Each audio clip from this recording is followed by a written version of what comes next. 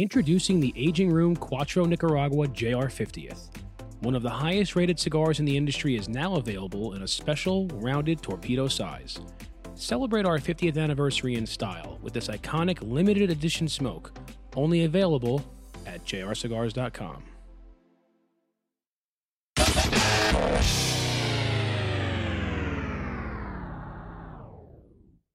Get ready for Smoke Night Live with Master Sensei.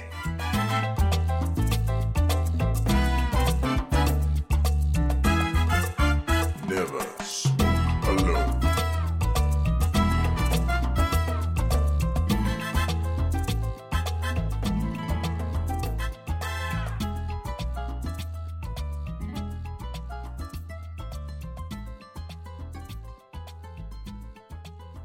Ladies and gentlemen, welcome to Smoke Night Live. This is episode 307. I'm your host. You can call me Master Sensei. But you say it just like that, Master Sensei. You can call me Master Sensei. We have a huge show tonight, Jordan. Yes. Huge show tonight. Absolutely. This is going to get interesting. Now, first and foremost, I got to tell you guys, if you're watching tonight and participating on the show, you have a chance to win. This isn't just entertainment. This is also for your own personal benefit. Are you in need of a scarf? Are you in need of a scarf? Got you covered. Check out this scarf. It's a, Jordan, show me. It's a brand new Crux Cigars. It still has a tag on it somewhere. Tag's right there. Crux Cigars scarf, which is super cool. So that's not the game used edition. This is not the game used edition, not with Casey's sweat on it, no. This is brand spanking new. Plus, the winner will also get an entire box of Crux Epicure Maduro. These are made at the AJ Fernandez factory. A beautiful box of 20 Epicure Maduros. This is a 6x54. So it's the Salomon. It's a very amazing prize. Now, here's the thing.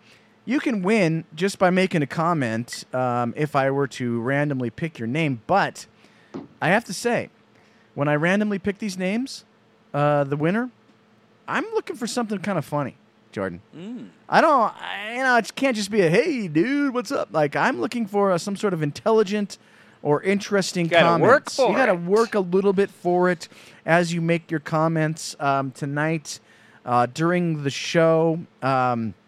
So I will pick a random winner and announce that. I might announce that on Wednesday night's Flavor Odyssey. So make your comments good. Thank you, Joe Grow, watching. Joe Grow is watching. We're just going to keep doing this contest and just never pick a winner. Every week we'll say, So people probably wondering, weren't you supposed to give away the box and the scarf from last Friday's show with Casey? Well, here's the thing. That just got lost in the shuffle. It got lost in the shuffle, and I kind of forgot. And plus, I figured you didn't try hard enough. We didn't really get to show the prize. We didn't really get to talk about it because it was one of those things where Casey was like, let's just give this away right now. And I was like, okay. But we're doing it tonight instead because now everybody kind of knows what's at stake. Everybody understands the contest, and I will pick a winner from tonight's show. All you got to do to win, or to enter and to win, is to make a comment on the show, make it funny, catch my attention. Let's have some fun on this next 60 to 75 minutes of amazing internet airtime.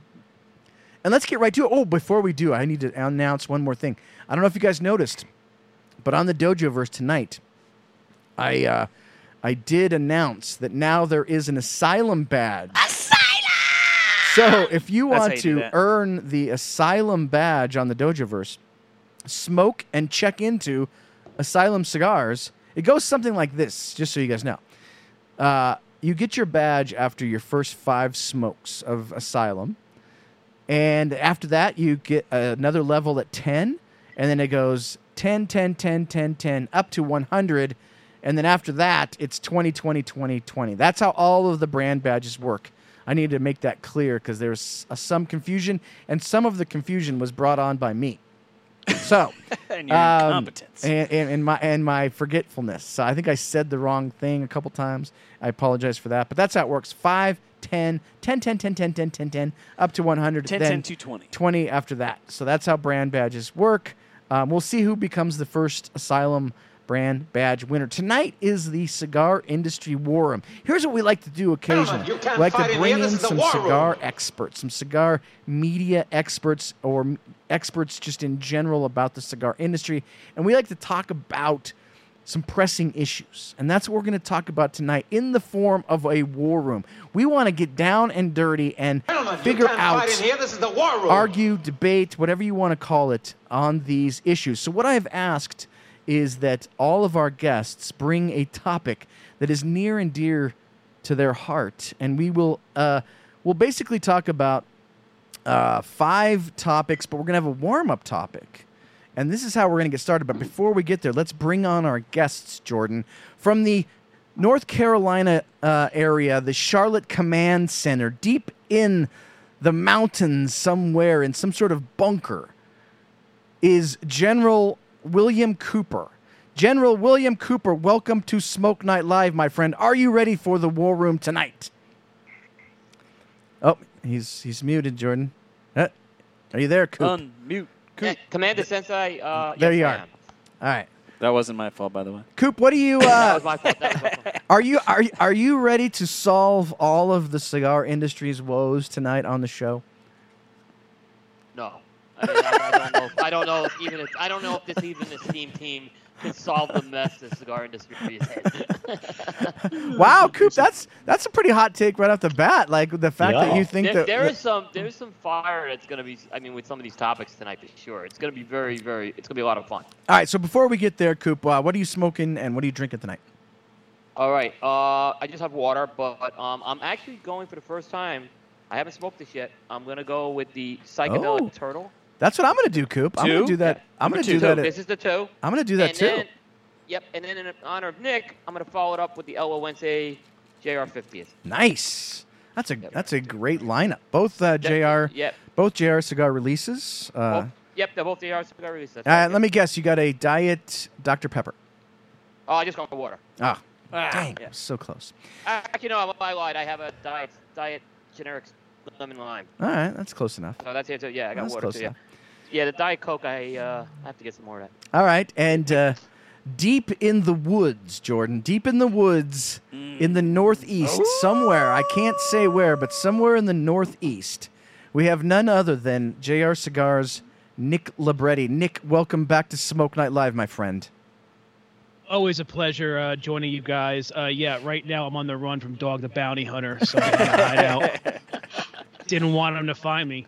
So, yeah. And by the way, General William Cooper really sounds like right out of a Civil War documentary. Like I could definitely see a General William S. Cooper. Now, thank you, Nick. Did I tell this story already on the show, Jordan, about Dog the Bounty Hunter? No. I didn't? Nick, I got to tell you the story real quick before we move on to our final guests. The other day, my daughter, she's at church, and she's holding my other daughter's baby in her arms, right? Little Shiloh. He's a cute little guy. He's only, 6 months old or something, 7 months. How old is he, Jordan? 8 months. He's 8 months old. She's holding Shiloh in her arms at church, and all of a sudden, somebody walks up to her and sort of tickling baby Shiloh. Oh, he's so cute. Look at the baby Shiloh. She looks up. It's Dog the Bounty Hunter. It's literally him. It's Doug. He was supposed to be out finding that guy. Exactly. He's tickling babies. Right? I know. I mean, that's incredible. Anyways, that's my dog story. What are you smoking tonight, Nick? What do you got smoking and drinking? Well, just drinking water right now, but I am smoking our brand new, and I got the box here just for this purpose. Brand new Herrera Esteli JR 50th that's dropping next Tuesday. Oh, you guys my. can see that.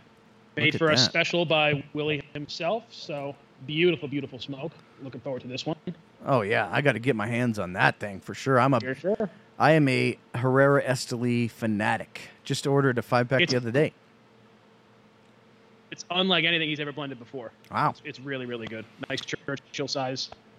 All right. Now, our next two guests are both on the west coast Let's start in the near San Francisco bunker. Robbie Rasmussen, you guys know him as Robbie Raz, the host of Flavor Odyssey. Robbie, how are you doing, my friend? Welcome to Smoke Night Live. Hello, boys. It's a pleasure to be here. I'm doing fantastically well. I've got a cigar going. I've got a beer going that didn't quite go with the cigar, so I got up and got some rum, and I've got a topo. I've got a box of backup cigars. I heard Coop was going to be on, so I was planning for a 3-hour show, and I'm ready to go, man.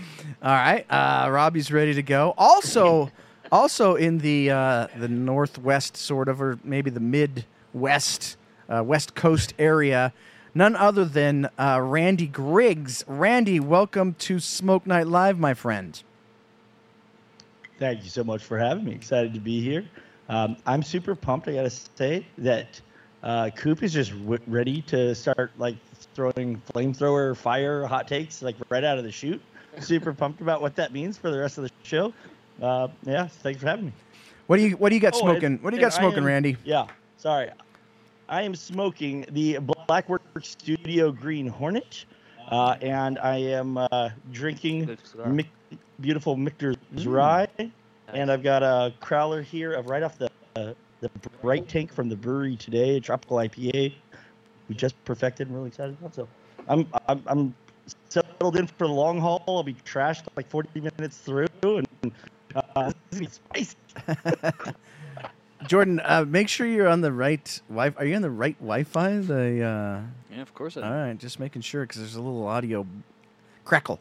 You can't figure that out. All right, let's get the war room started. Master Sensei. Yes. Before we get started, yes. I have two quick things. One, I forgot to say what I was smoking.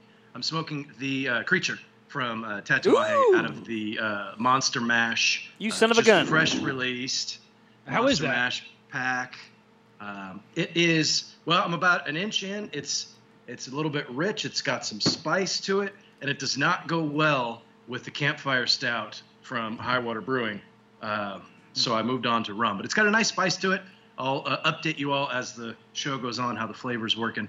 And I just got an email from Cigar Dojo Verse. I just earned my blue belt. Whoa! Oh, hey! Look out! Look out, man! I know, Randy, you got yours 6 months ago, whatever. But I'm coming for you. Congratulations! That's luck. a big accomplishment. Jordan, what are you smoking? Is that a Dodger Blue belt? Unfortunately, yes. I am smoking the Crux Epicure at the moment. It's almost over, and then I will be moving over to this year's Dogma release, which is now shipping. Nice. I'm doing the Turtle 2. I'm doing the Turtle 2, the same as Coop. Whoa. I love this stick. This is one of my favorite releases that we've ever done, made at the AJ Fernandez factory. So if you didn't get a chance to get those, you screwed up. All right, let's get this party started. So we need a warm-up topic. So for the warm-up topic, we are going to our studio audience to get us started, to none other than our good buddy Scott Braband, who owns Trinity Cigar Lounge. And as I've said a million times, it is the greatest mobile cigar lounge in the universe. We've gone to the universe. Scotty, how are you doing tonight, and how can you kick off the War Room topics for us? All right, gentlemen, good evening. Great to see you all. Been too long. So we're going to kick this off with something that's been kind of bugging me / grinding my gears for most of this year, and I want your guys' takes on it. All right. As a retailer, I make up a big percentage of my sales in the premium flavored cigar market. Things, as we all know, Acid, Tobacco Especial, Isla del Sol, Deadwood Tobacco Company, you name it, the list goes on and on. I've been very concerned / disappointed with the way that our PCA has been representing, or lack thereof representation, what I feel, for the flavored cigar market in our industry. How do you all feel the PCA has been representing that market? All right, boom. We can't start harder than that, Jordan. Right into the meat and potatoes. Let's go to our good buddy Coop in the North Carolina Command Center. Coop, what are your thoughts on how the Premium Cigar Association is handling, i.e., representing the flavored infused premium cigar market? So the reaction that we should have seen when this started, when this started really gaining steam, we should have seen like a Franklin Delano Roosevelt response to Pearl Harbor. Okay, this was a huge attack, right? And we should have had a much stronger response than we had. And to me, I did not see that response. And here's the thing, Scott's got such a valid point because that makes up a good chunk of sales in his humidor. Now, I think the PCA could have done a much more swift and much more heavy-handed response than what I've seen. What I've seen them do is they've kind of twisted this more towards the battle on characterizing flavors. So, and what we mean by characterizing the flavors is like I'm smoking this, psychedelic turtle right now, and I'm getting notes of pepper and chocolate and herbs, and they want to kind of like with chocolate, they kind of want to protect that language, and I see them focusing the battle on flavors around that. But what I don't see them is how are they going to stop the acids, the ambrosias, the upsetters from getting removed from the shelves. So I'm disappointed with the response. I think there should have been a much bigger response given the amount of sales this does for the retail community. Interesting. Now, when we had Glenn and Josh on the show recently, I asked this question. It was the first question that I asked on the show. And I got to say, I was a little concerned with the response. It almost seemed like they were, Glenn was sort of like, that's somebody else's battle. Josh was a little bit more like, we're in this battle. We want to fight this fight. So it was a little bit of a mixed message. Nick Libretti in the Northeast Command Center. What are your thoughts on this topic? Well, I think you got to look at it from two perspectives. I mean, you got to ultimately, the PCA, representing the cigar industry as a whole, you got to represent the cigar industry as a whole. Now, that being said, one of the big fights with the FDA right now is the distinction between premium cigar and then these kind of other ones. I feel like there's a lot of infused cigars, though, like Coop just said, ambrosia, even acid, that fall under the premium category. So that being said, like they're still kind of wishy. So yeah, I feel like they need to protect the industry as a whole. Because listen, we all might be purists here. We only smoke, Foundation or Dunbarton. Huge portion of this industry, almost vast majority is made up of these kind of cigar smokers. And so to kind of downplay that and we're only going to focus on making sure that Herrera Esteli is fine. It's kind of short-sighted in my opinion. Yeah, to add on what Nick said too, this is the first time too that they're going for prohibition on our products, if you think about it. So this is a prohibition type move, which is why I just think the response needed to be much bigger. Right. Robbie, your thoughts? I am blown away by Coop throwing around prohibition and World War II and all this stuff. I love it. I'm on board with everybody. It does feel like it's being treated as though flavored cigars are going to be their own thing, and premium, ultra premium, or premium cigars are their own thing. It almost feels like there is a kind of a separation, whether it's planned or not. It feels like it's happening. I don't necessarily agree with that idea, but I tend to agree with what everybody's saying here, is that not having a strong reaction is kind of like the nail in the coffin, it feels like.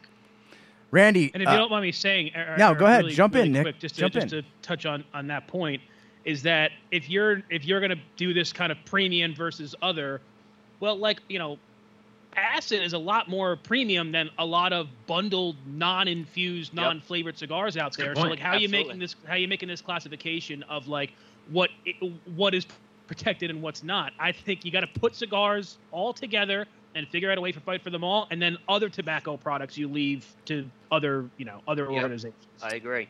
That's a great point. Randy, you got some input on this one?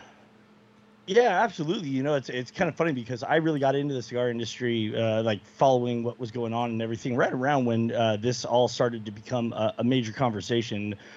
So I have a kind of unique, newer. Obviously I don't have the inside scoop like our good general over here in the corner, but I'll tell you, Coop's absolutely right. Most people don't know. I've studied prohibition. It's an apt analogy because we focus so much on the Volstead Act of 1920 when we completely abolished alcohol, but the reality is at that point, alcohol was almost already gone anyways. It starts with we don't sell alcohol on Sundays, and then alcohol, ABV limitations. Yep. So it's not just like it goes from black to white overnight. It's they start chipping away at it, and so I absolutely agree that the PCA is has members in it that sell vast majority of their portfolios. In fact, are flavored cigars. And so for them to collect those member fees and not fight for every member and every member's interest is a tough pill to swallow. But I definitely would say that, like, as I came in like around that time and was still getting the lay of the land and figuring out like where these entities existed in the industry, it very much felt like everyone was kind of ready to give up the flavored argument as a sacrificial lamb, if it meant saving the rest of cigars. But I totally agree with Coop. It just doesn't work that way. That's just the first step. Then next they're coming for Maduro wrappers or some other like random unnamed way to classify the next fight and battle that they take on. So yeah, some work to be done there for sure. Randy, man, and you're right, and he's right, because we saw this with smoking bans already, right? We just want to separate out the smokers from the non-smokers. And then what happened? No, you guys can't smoke indoors. You guys can smoke outdoors, and everyone builds outdoor seating areas. Well, no, now you can't smoke outdoors either. You guys got to go 25 feet away. So he's right. Randy's 100% right. This is the first step. Why wouldn't you try to nip this in the butt right now? Yeah, it's the slipperiest of slopes. It's the proverbial camel's nose in the tent argument, right? Yep. And it's one of those deals. I got to say, Randy, that you really nailed this. I mean, I think both Coop, Nick, and Robbie also said kind of what you were saying, but you put a good fine point on this, Randy, in that if you think that if we just forego flavor and infused premium cigars, that they're going to leave us alone, that's the hugest mistake that you could possibly make, because you're just giving away, 80 yards of beach that you're fighting for, and then they're going to find another 80 yards of beach to fight for after that. You have to be all in for premium cigars 100% of the time. That's my opinion. All right, that's a good warm-up topic. Hey, Eric, yeah. Can I make one more comment? Yes, so of course. I'm going to make another fiery comment here. Yeah. So for the first time, the PCA's had open elections right now, right? So guess what? If you don't see the PCA like moving for these flavored cigars retailers, then make sure you make it known next time there's an election for board seats. I mean, to be honest with you have that power now. So there you go. You gotta make your voice heard. Is that what you're saying, Coop? You gotta make your voice heard. Make your voice heard. And now that they've been transparent about that, make it happen. Yep. There you go. All right, that was pretty fiery to get things started. I'm going to go next with my topic. My topic is a little bit more esoteric. I think that might be a good word for this. My topic is this: how does a new cigar brand get noticed in today's market? So let's rewind a little bit so that I can help you make my point. This one isn't. This topic is more just in the marketing side. So I'm going to start with Randy, Robbie, and then I'll work to Nick and then Coop. But it's a sort of a marketing question in the sense that there was a day where to get to get noticed as a new brand, it was really just all brick and mortars. Like that, you needed to have a rep that could work your way into a good position into a brick and mortar. And then that sort of evolved into, well, you need to have good advertising in, say, Cigar Aficionado or print media. And then that evolved into online, becoming a good, advertiser online on blogs and this sort of thing. And then now it's evolving into, social media and that kind of stuff. But even that now, social media has become a bit of it's I don't want to say overdone or whatever, but it's much harder now. Like in the day, you had like, guys like Jonathan Drew, these like big personalities, Matt Booth, Pete Johnson, those kind of things. It seems harder now. I don't know. Maybe it's not harder now for a new brand to get noticed in the industry. You see the guys at PCA, these sort of unknown brands. Where do they go from here? Is it cigar influencers? Is print media dead in this regard? How does, and I'm going to start with Robbie because he's a marketing guy and so is Randy, but let's start with I'll go with Randy because in reverse order. Randy, what do you think? What are your thoughts on how a brand new cigar brand can get noticed these days in today's world of the cigar industry? Well, I'll tell you, it's a super interesting question, and as you were kind of asking it, it occurred to me how much it actually ties into most of the other kind of topics that we have here tonight, because it is tougher now. It's clearly so much. Premium cigars has become a very saturated space. You have brands popping up all the time. We've talked about this before. The barrier of entry is somewhat lower because contract, third-party kind of manufacturing is such a prevalent element that's available to brand owners to come in and make a really high-quality product and deliver a really high-quality brand without having to, own the tobacco, own the factory, whatnot. But in beer, you guys know me. I relate everything back to my primary industry, which is beer. And we talked about that in beer for a lot of years. As craft exploded, was that we were so afraid of the winification of beer. And the wine industry is the perfect example of like the total and complete lack of brand loyalty, to where people don't even know what they're buying most of the time. They're just picking what they find to be the prettiest label in the section that's a varietal that they know that they like, right? And so it doesn't give you a lot of chance to brand build, which is what we do in marketing, right? That's our primary goal, is to build a brand and build brand loyalty and equity with our consumers.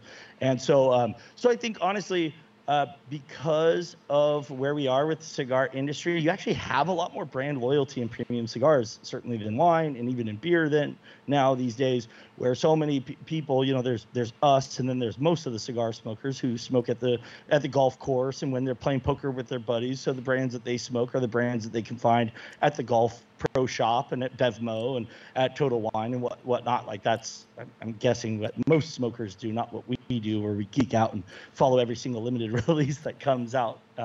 But that being said, I think the quality, though, we talk all the time about right now is a great time to be a premium cigar smoker. There's so much good quality cigars out there that I think if you can do enough just to get in front of the consumers and give them a try, there's a really high probability of some consumer retention if you deliver a really high quality product. And so I think sneak peek on some of my thoughts on the topics coming up. I think a gimmicky package can work if you're delivering on the product once the consumer tries it. You just have to give someone a chance to try you. I think social media still is very relevant. The cigar community is very Instagram and Facebook heavy and focused. And so I think but legitimacy of brands is something that I think consumers are worried about, because so many little ones have just popped up. It's like, well, is that a good one or is that just another? So I think, a collaboration, going to another topic, if I started a brand, I would go and try and get Ernie Carrillo to like do a collaboration with me, and it would give enough legitimacy. All you guys would try the cigar at least once, and then hope that I can just deliver on the brand promise after that. So I don't know if I answered the question. No, yeah, I think so. Those are good topics or good thoughts. Robbie, your thoughts? You're also in the sort of the marketing side of things. What do you think about what Randy just said? Or if you were just a new brand, what sort of a strategy might you take? Well, Randy actually stole not only like my tagline, he also stole a bunch of my ideas, so I don't have anything to say. No, just kidding. Randy, thank you for saying that, and I hope it catches on. This really is the best time to be a cigar smoker. There's so many brands. There's so much boob sell products. I was going to get into that. Hall of Famer Kevin Acuff chiming in with breasts. There's so many brands, and Randy, as you said, it is saturated. And I fought this battle when I was with Mombacho, and It's a tough battle to fight. You have to be constantly active. I think print media, as far as the major, like as far as like broad strokes, you can do it, and that's going to get you some good ratings and such, but I don't know how much that leads to sales. Being accessible, being someone that people get to know. Look what Terrence is doing with Aganorsa Leaf. He's out there every day, available online. You can see him. You can chat with him. Coop, he was giving you crap about Kapler earlier today. Like, that's how you build a fan base, a loyal fan base. That's how you build that. Best day of our lives. That's how you build that brand loyalty. What we're doing now, this is common now, doing shows like this and having, several people on your show to talk about things. And this is 309th episode of Smoke Night Live, I think. So this is common now, but it wasn't common when we started. It's gotten to the point where Fuente even has their own show. I mean, there's a reason that they're doing this stuff. It doesn't cost them anything, and it's probably the best return on investment that they can do, other than doing like an event in store. In-store events are still always going to be king, I think, and getting people out there to the shops and coming in and mingling and having an experience that they're going to remember. That's all going to trigger into that brand loyalty. But it all comes down to brand loyalty, right? And Randy, you made a fantastic point about cigar smokers are far more brand loyal than wine drinkers. And it's exactly how people buy wine, by the way. And beer drinkers. It's absolutely become the same way. And I found out I do the same thing. I walk down an aisle and I see all these brightly colored labels. And I'm like, oh, well, this one's got Jason Voorhees on it. I'm going to buy it. Which will... Of course you would. Absolutely, I would. Thanks for that comment covering my face. We'll dip into in the packaging, but it's such a tough industry right now to break into and to find real lasting success. And someone said, sponsoring on the Dojoverse, having the badges like we talked about. You recently added All Saints cigars in the last few months since Rocky Mountain Cigar Fest. That was the first time I met those guys. And I had never even really heard of them before, never smoked their cigar before, or really seen it anywhere before. And now I see all these people checking in because they buy it, they can get a badge. There's that collector mentality that you can tap into too. I could keep going for hours, but I'll stop now. It's really, really difficult. And I think the online press, the online push, getting on Coop's show, getting on Smoke Night Live, getting on Flavor Odyssey. Those are the ways that you're really connecting with your customer, and that builds that lasting experience that people want to have over and over again. Now, Nick, ending up in one of Libretti's top 5. Nick, you're in the sort of the rare position where you're sort of on the online retailer side as well as the brick and mortar side. You got to see tons of brands coming in trying to get some attention in the industry. What are your thoughts on this topic? How does a new brand break through? So, I mean, listen, Rob and Randy made a lot of good points. I think definitely 100% starts with the cigar, either getting in with a good factory, having a good product. And then I really think that you have to build it from the ground up from a retail perspective. You have to go to brick and mortar stores. You have to just put them in people's hands, ask them, hey, can I hand it to customers? Can I give them to you? Give them to the store managers, say, hey, try this. I get text messages and Instagrams, and the JR account gets Instagram messages from some random brand owners all the time. But we don't know who you are. We've never heard of you. You don't just try to shoot up the ladder and then hope that we're just going to bring in your random cigar. We, being, the big guys on top, we have to hear about things through word of mouth. We have to hear people like, oh, have you heard about this cigar? But a lot of people are smoking it in brick and mortars, and a lot of people are talking about this on forums. You have to build it literally from the ground up. So once you have a good product, obviously packaging, like they said, helps too, and you get the buzz going in cigar shops. And I'm not saying go to the Casa de Monte Cristo stores, a huge chain at first, or going to CI or Famous, but go to some established cigar lounges. Talk to the managers there, guys who have total control over their inventory. So if they just want to bring in a couple boxes, they can do that.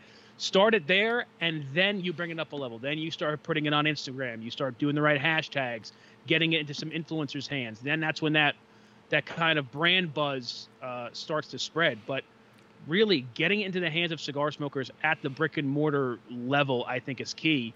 I really can't think of a major brand that we brought in to online first that we didn't test out in the stores first. Interesting. Now, I know Coop for sure. You want to see boobies with a cigar. No. I'm not gonna go. I got 2 words for you guys. If you're not doing a press release, Coop wants nothing to do with you. Well, it's interesting you said that. I'm going to take a little different spin on that. So, when I started doing this 10 years ago, what I noticed is there were a lot of companies that were, the way they wanted to get noticed was to give me a cigar to review, right? And being new, you did that. And they got some pop, but let's be real. It didn't move the needle a lot. It gave them the 60 seconds of fame, you know what I mean, for a few days. And what happened is along the way is eventually it got to a point where I was fortunate enough to grow the site where, and I don't mean to sound mean, but I can't do that anymore, right? Because now readers are coming to read about something, that has some legs, right? So that's not an approach I recommend doing is the review. And reviews have a higher cost to do, as everyone knows who's done reviews. So, news is a great way to do it. News is a great way to do it. And we just ask, if you're a small company, guess what? Most likely you're going to have to reach out to me. There's just too many of you small companies out there. I mean, I try to get to some of you guys at the show, but it's difficult. Even with that said, right, with the online media piece, and I agree with Nick on this. I believe it's really the grassroots piece that's key, right? So you look at brands like Omar from Fratello, Terrence, what he's been doing with Aganorsa, these Road Warrior type things, where they're in the shops, because guess what? There's only so much a retailer is going to listen to us as media. And they have preconceived notions already that we're friends with these guys and we're trying to get the friends in there. So I really say it's up to the company. They have to be out there. They have to be visiting shops. They have to be doing events. If you can't do it because of COVID, you need to be doing virtual meetups or things like that. And then everything that we do is certainly icing on the cake and will help. I'm not saying it's not important, but if you're just if your cigar's just got Facebook popularity, I don't think your brand's got a lot of legs, because ultimately it's the retailers that are putting that on the shelf. It's going to be key. And here's the thing, going back to what I do on Coop, the numbers show that, right? Because most of the traffic I get is from Google searches, not Facebook. So I have a much higher Google. So people are looking for this stuff, and they try to see if they can find something on my site.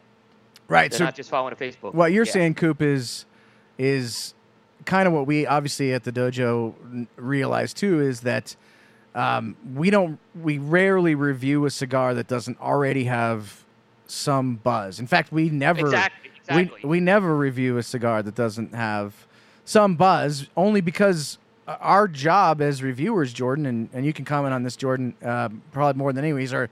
He's the head editor of Cigar Dojo.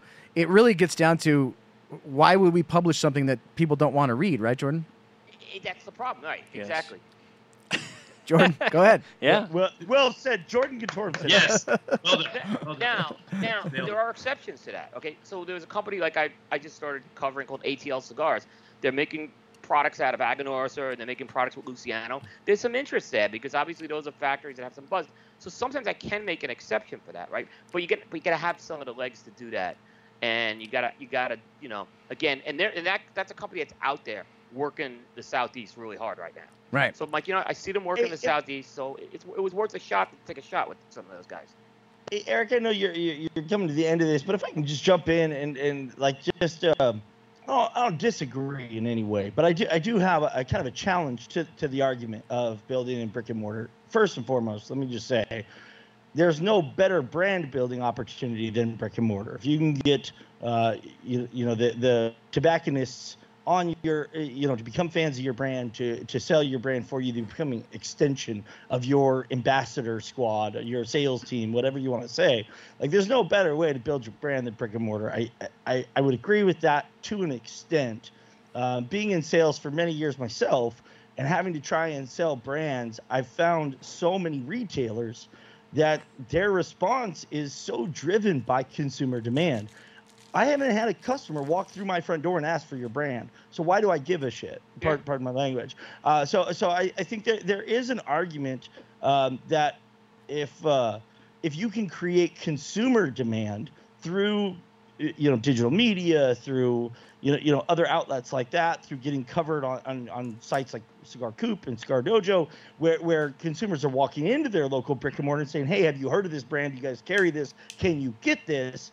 That's going to be the easiest sales call you ever make because someone else made it for you. So I would just argue that you could actually build in brick and mortar through digital channels. I right. guess. It kind of it sort of goes hand in hand, right, Randy? Is that what you're saying? Like, it goes both ways. If the retailer has heard about this on social media, they might be more brand aware and bring in the brand. Exactly. But if they haven't, they won't bring in the brand, and therefore you don't get that. So it's sort of like a hand in hand kind of affair. Yeah. I think there's an argument that there's a bit of that at the very least. Yeah. You know how many calls I get from companies that are like, well, you didn't cover us, but Half Wheel did. I said, yeah. They said, well, I said, why did you give the story to Half Wheel? And usually the answer is, well, they called us. I said, okay, but I didn't know about your product. How am I supposed to know about your product? You're telling me that I didn't cover you, right? You got to you reach out to me. There are companies that do reach out to me and make the effort, and I'll kind of oblige by that. But if you're not reaching out to this, don't come get mad at me if you don't get the coverage. No, that's 100% true. Yeah. Chime in with one quick comment, and 'cause I know we're going to run long here, but ultimately you need to create brand allies. You need shop owners who are your allies. You need to go in and you meet with the shop owners, and you have to get out and go on the road and pound the pavement. Cliche for a reason. You need consumers who are your brand allies, whether that's they found it at a shop and you were at an event and you handed that cigar to them, because they'll never forget that. Whether it's me handing somebody the cigar or Jonathan Drew, you still remember that moment. Like, oh yeah, the first time I smoked this, so-and-so handed it to me. Exactly. Yeah. And that sticks in your mind. And you need to build, there's no one way to do it. That's the ultimate answer, is you have to build, you need retailers who are your allies, you need consumers who are your allies, and you need someone who is on your team who's willing to go out and put in the time to do it. Yep. Well said. All right, let's we're gonna have we'll do one more topic. We'll do the commercial break, and then we'll do the final three topics. So can I just throw out real quick, Eric? Yeah, sure. You could sell that could be a master class on how to get noticed in the industry. I just want to let's put this behind a paywall, please. And I think we should all get, what do we got? How many people here? We each get 20%. That sounds about right. No, that's true. There was so much good information there, and I think that I think the biggest, the most important thing, obviously, is the quality of the product. But what we were talking about during that whole discussion, and I didn't really comment that much. I kind of let you guys just take over that. But obviously, in this day and age, we're sort of in this cigar. It's like another cigar boom, but I consider this cigar boom like the quality cigar boom. Like, there's so many quality cigar products. Like, everybody is doing it out of these great factories. And so how do those, all of a sudden it's like, if everything's bold, nothing's bold, right? Like, if everybody's super, nobody's super. So you still have to find a way to claw your way to the surface outside of having a quality product. And I think there was some really good information that you guys provided on that one. So we're going by age in this topic, or going Which is why you went first. That's exactly right, because I'm old. But now we'll go to Coop in the North Carolina bunker of the War Room. Coop, what is your topic for tonight? And then I'll comment last. We'll go by age. Coop, you can bring up the topic. We'll go to Robbie, Randy, and Nick, and then I'll finish up. Coop, what is your topic for the War Room tonight? The lousy job online media is doing with top 25 lists at the end of the year. Oh. I'm taking a position here. Okay. Look, we for many years have said cigar aficionados list is horrible. It's not transparent, right? It's based on advertising, blah blah blah. We as online media have not done any better job with this. And here's what I'm going to say: this is not I'll put myself into this category as well. There are mistakes that I think I've made along the way that have led to this problem. Now, what are some of the problems I'm seeing out there to give you an idea of this idea of a 1 year window to review cigars doesn't work. It doesn't work. They need to be Vitola based. I see these rankings and they're not Vitola based, and then I'll pick up a Vitola and it's horrible. One's horrible and one's really good. Well, if one's horrible, it shouldn't be on the list, right? I think reviewers, if you're a review site, you need to base your list on what you review. If you're a review site, the lists are very fired. Yeah, the lists are sloppy. The lists are sloppy. I see incorrect names. I mean, it's just, come on, really? We can't get the name of a cigar right, and they need to be more transparent. To Look, me, I struggle spelling sometimes, Coop. I tried to get the name right. I swear to God I did, but I just. Well, listen, Cubaniqueño's tough to I spell. see people, okay, Randy, complain it's spelled that their punch. list isn't shared. Punch. Yeah. I see reviews that have an incorrect cigar name, and then these same people are complaining, I didn't get shared on social media. Well, because you didn't even have the name of the cigar right. I mean, come on. We need to do a better job as online media. There's a lot of good guys in the media. Look, and there's not one answer to do it. I get it. And I get we all need to be different and have our own identity. But to me, there's a lot of things wrong right now with these lists. I mean, and I don't see them getting better. I see them getting worse every year. Now I'm trying to make my better. I don't even know if I have a problem. I'll go to Robbie. Robbie, what do you think about what Coop just stated? I love all of it. It's tough because, look, you're right. There's no such thing as a year-end list because no site is out there smoking every single thing that came out that year. They're not. They're just not. So it all has to be with how you position it, right? Like this is the best stuff that I smoke. Like back in the day when I did Robbie Raz reviews, I think I did a top 10 or something. Probably I'd have to go back and look. It's been a while, but it was based on what I had smoked. And the one comment that I really, really like that you made is that it does need to be Vitola based, and that's needs to be Vitola. I think that's one thing that, especially nowadays, because I do think the bulk. Well, I don't know if that's fair to say the bulk, but a lot of brands are getting the Vitolas are different experiences. And if you look at Aganorsa, some of their releases are just new Vitolas of blends that they've already done. Yeah. Now, I don't think there's anything wrong with that or that that's the right answer. I'm just pointing that out. Right. But if I say, hey, this, whatever particular cigar is my cigar of the year, and I smoke the Robusto, and then somebody smokes the Lonsdale, they're going to have a different experience, no matter how hard the blender tries to make it the same. It's never going to be the same. There's that. No one smokes every Vitola of all these cigars is what I'm kind of getting at. Absolutely. So maybe we just get rid of year-end lists altogether. No, there's too much. Well, you're right, Rob, because no one cares about them. Is the other thing we hear, right? Which we know is bullshit. Which we know is complete BS. I love that Robbie had all those words to say, and in the end was just like, so get off my lawn. Just kill it. You can't fight in here. This is the war room. My numbers in December will suffer because it's one of the most read months. That's true. There's a lot of things out there that people don't care about, Coop. I don't think this is one of them. But I mean, how do you fix it? I don't know. I mean, there's no governing body over online media that says we all have to follow the same rules. It's my site. I can do whatever the hell I want to do. And if you want to tell me that I need to do something else, you can go somewhere else. Well, I'm not going to use colorful language, but I understand. I don't know. I don't know how you fix it. I do agree that there's a lot of things wrong, but I also like the idea of, hey, there's people that, as a consumer, there's people that have a site that, hey, this guy reviews stuff, and I tend to align with his palate. I like what he likes, or I like what she likes. So I know that if she says, hey, this is the best cigar of the year, then, well, damn it, I'm going to give that cigar a shot if I've never had it. So there's a responsibility to be honest with what you're doing, transparency, like you said, and to be as true to your word as you possibly can be. But I think it's as far as we can really ask of most of these people who are doing websites, because, like, you're doing this on your own dime. Nobody's making much money off this stuff. Some people are, and God bless them. But a lot of people are just doing it because they like to do it. But as a consumer, part of it is, well, this guy says it was number one, so I need to smoke it. Maybe you can use some of your own personal better judgment. I don't know if I really answered the question, but those are my feelings. See, I say this, though, because I care. Because I walk into a booth at the trade show this year, and every rating up there was from a print magazine. When, I know that this company's had a lot of top 10 cigars from the online media and stuff like that, but every one of those was a print magazine thing. And I look at that and say, you know what? I didn't like it, but at the same time, we haven't done a good job, in my opinion. And I think there's things we need to fix, and maybe someday that will happen. but but right now it's not. And I think there's things that need to be cleaned up about these lists before it happens. All right, Randy, you're a big consumer guy.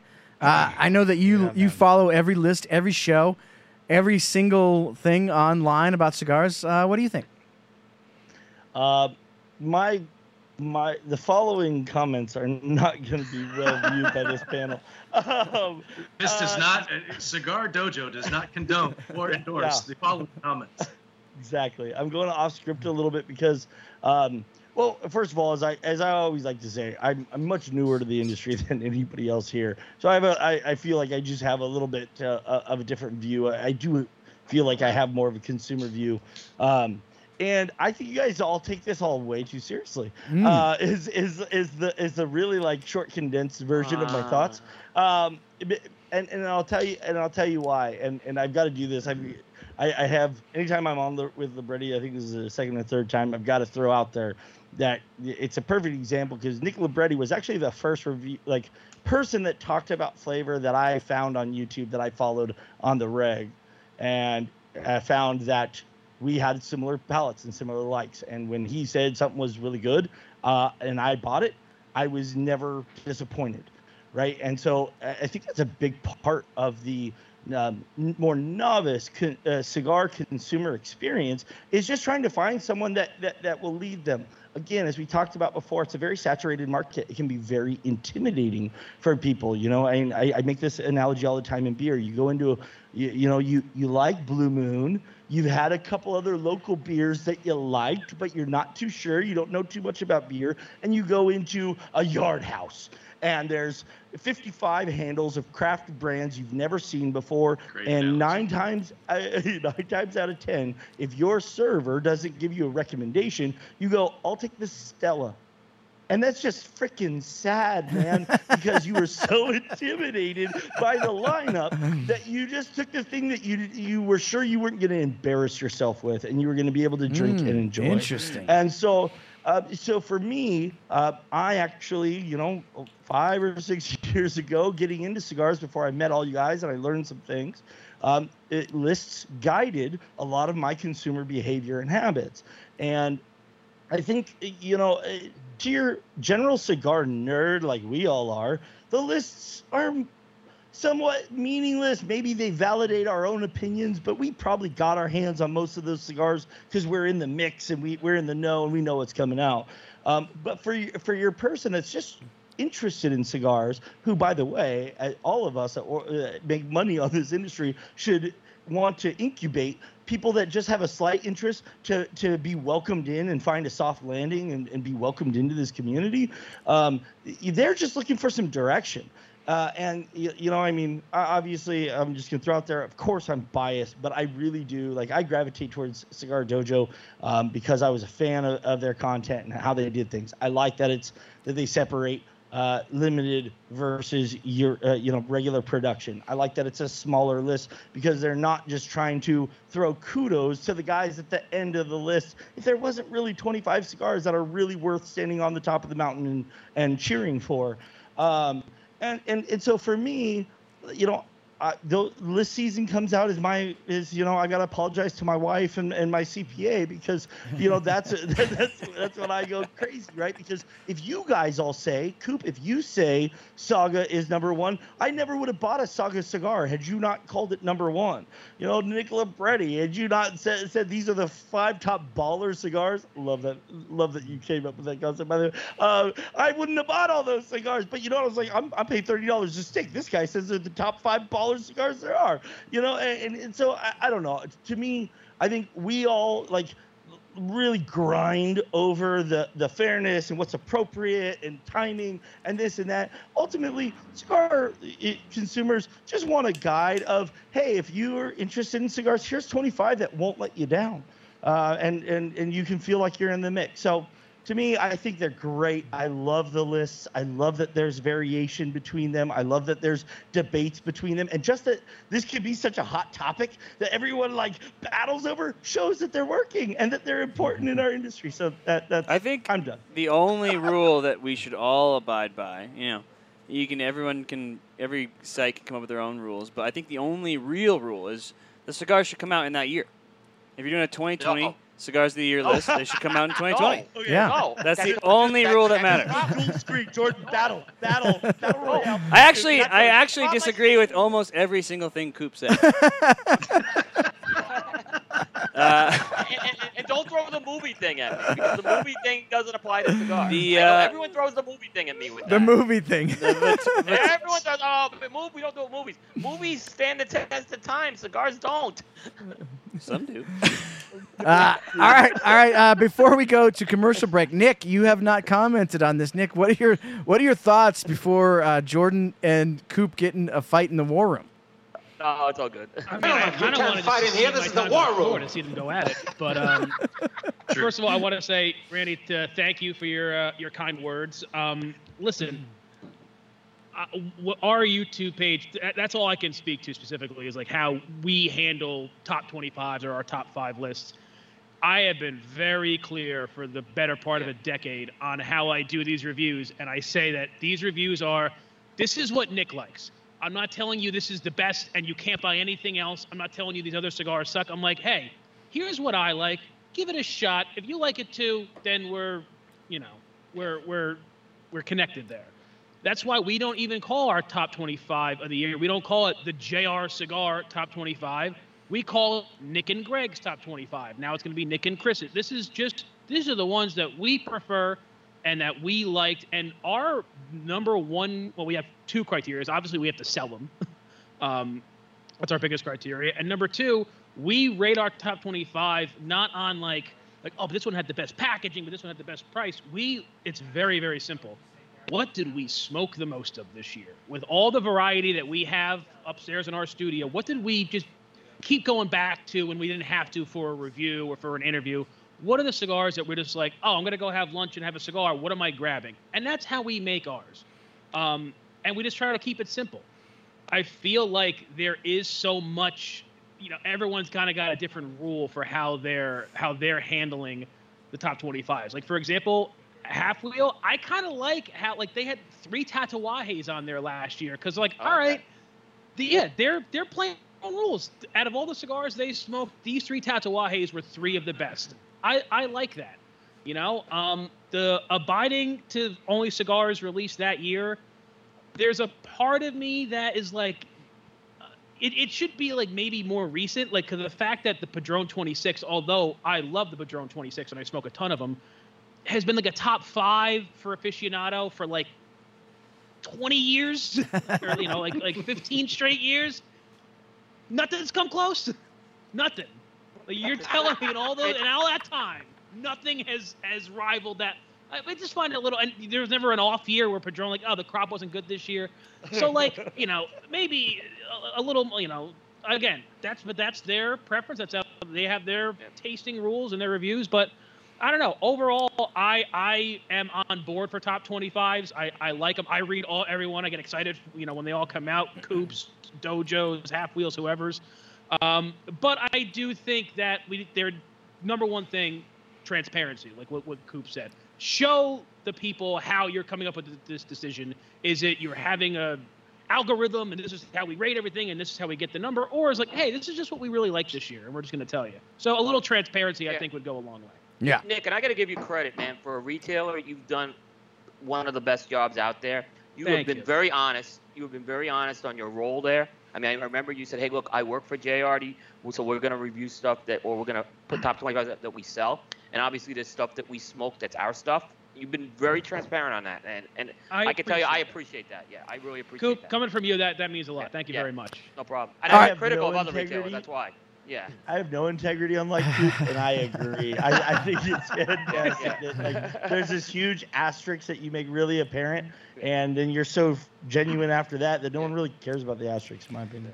All right, boys. This has gone way longer than I planned, but that's okay. But we gotta get to Robbie's because Robbie is on a time limit. So let's take a commercial break. Folks, this show is sponsored by JR Cigars, one of the world's largest online cigar stores.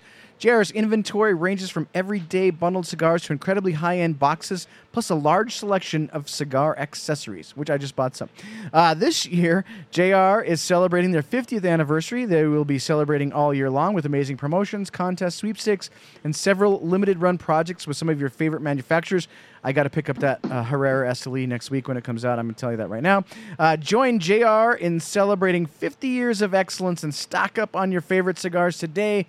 This is episode 307 of Smoke Night Live. We are doing the Cigar Industry War Room. We have a whole panel of experts. Each expert has brought with them a topic that they would like to discuss. We are about halfway through the topics. We had a warm-up topic. We went to my topic, then Coops. Let's get to Robbie Rat. We're going by age. So, Robbie, you are next up. What is your topic that you would like to discuss in tonight's Cigar Industry War Room? A couple things before I get into it. I'm glad that since we're going by age, I'm going this late in the show. And I also would like to say that, Eric, if we threw a hat on you, you would be going just before Nick because you look younger than all of us. Ah, thank you so much. Yeah. I have to make up for all my what are the 70s like comments because I can always ask. I could ask Coop what the 70s were like, but I don't always do that. I always ask you. You want me to tell you? I mean, one day I do want to talk to you about like the Son of Sam and what that was all about. We've had little. I'd love to talk to you about that. Yeah. Little topics. Now, Robbie, you realize that Coop has an entire spreadsheet of every Flintstones episode and how they rank. So that should show you where he sits on those. Yeah. Absolutely. And moonlighting, by the way. See, that's what we need a top 25 of. We need a top 25 Flintstones. Yes. I'm in there. Ooh, I love it. Moonlighting, a closet Sybil Shepherd fan we have over here.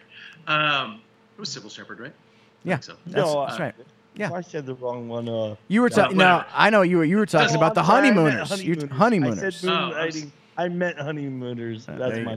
There you go. To the moon. Yeah, I'll take moon. some early Bruce Willis. Yeah, absolutely. Back in the air, it was good times. Okay, to jump into my topic. So I want to talk about not just, I think we have gimmicky packaging listed as my topic, but it goes a little deeper than that. It's not just gimmicky packaging. It's this kind of, that's actually become very blatant copyright infringement that has kind of run rampant. Oh, look at Coop shaking his head. I love that. That's kind of run rampant a little bit in this industry over the last few years. And Randy, you and I have both seen it in the beer industry as well. And so it's funny that I'm smoking the creature because you could really say that maybe Pete Johnson kind of started all of this with the Monster Series. But one thing I would say is that he doesn't necessarily steal the names completely. It's more of an illusion too. So there's a bit of a caveat there.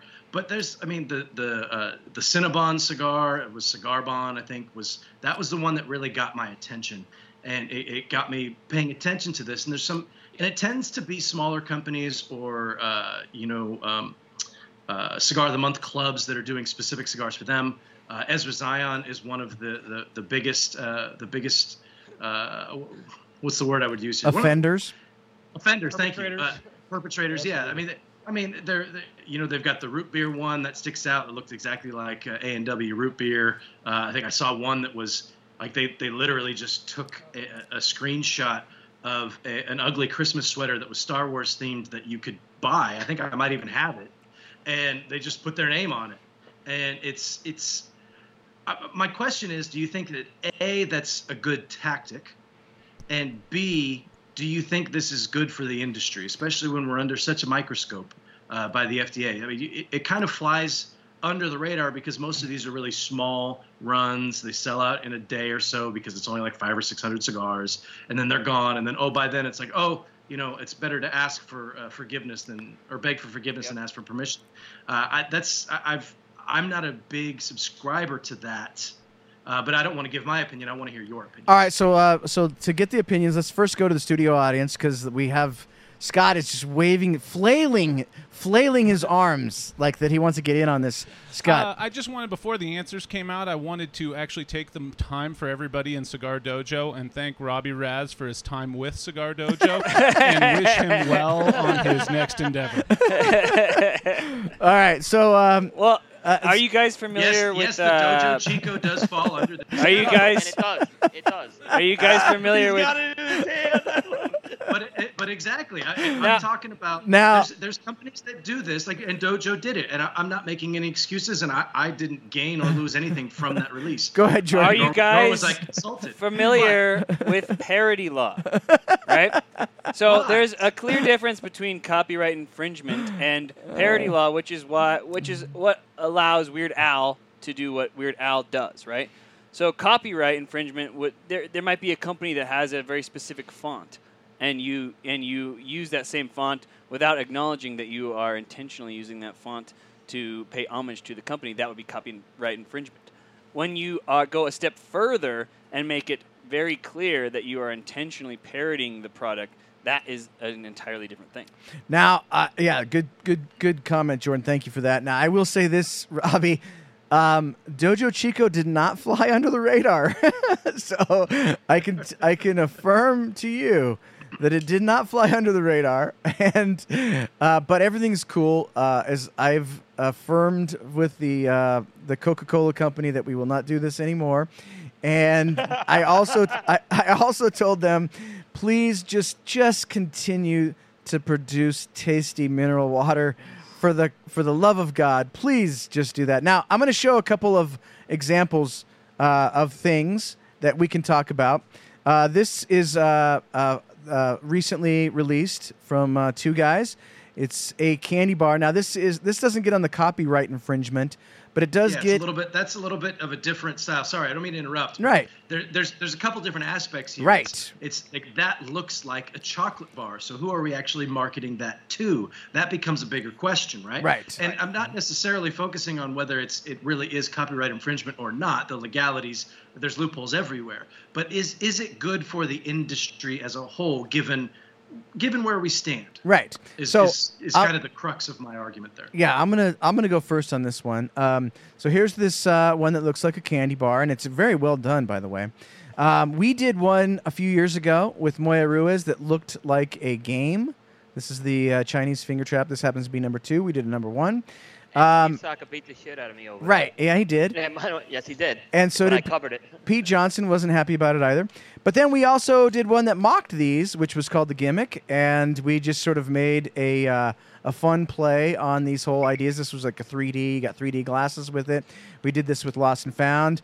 So here's my take, Robbie. My take is this, that for number 1, we should not be worried about this as far as it goes with the FDA. No other industry is. You'll see all kinds of crazy beer things. It's fun. As long as it's not an ongoing product and it's a sort of a parody, I'm 100% behind this. I think this is what makes the industry fun. I like it. I hope that we do more of it. I don't care what the FDA thinks. If you give away this is more of the camel's nose under the tent sort of a situation. And I say, as long as you're not actually, like Jordan said, stepping on copyright on a long-term sort of basis. Like if we were to make a Topo Chico cigar, an actual Topo Chico cigar, and think of it as like a normal ongoing product, that would be wrong. But this is more of an homage, a parody of this product, and it's fun and interesting. Let's go to Nick Labriti now. Nick, you see all kinds of stuff coming through JR Cigars. What are your thoughts on what Robbie said in his topic?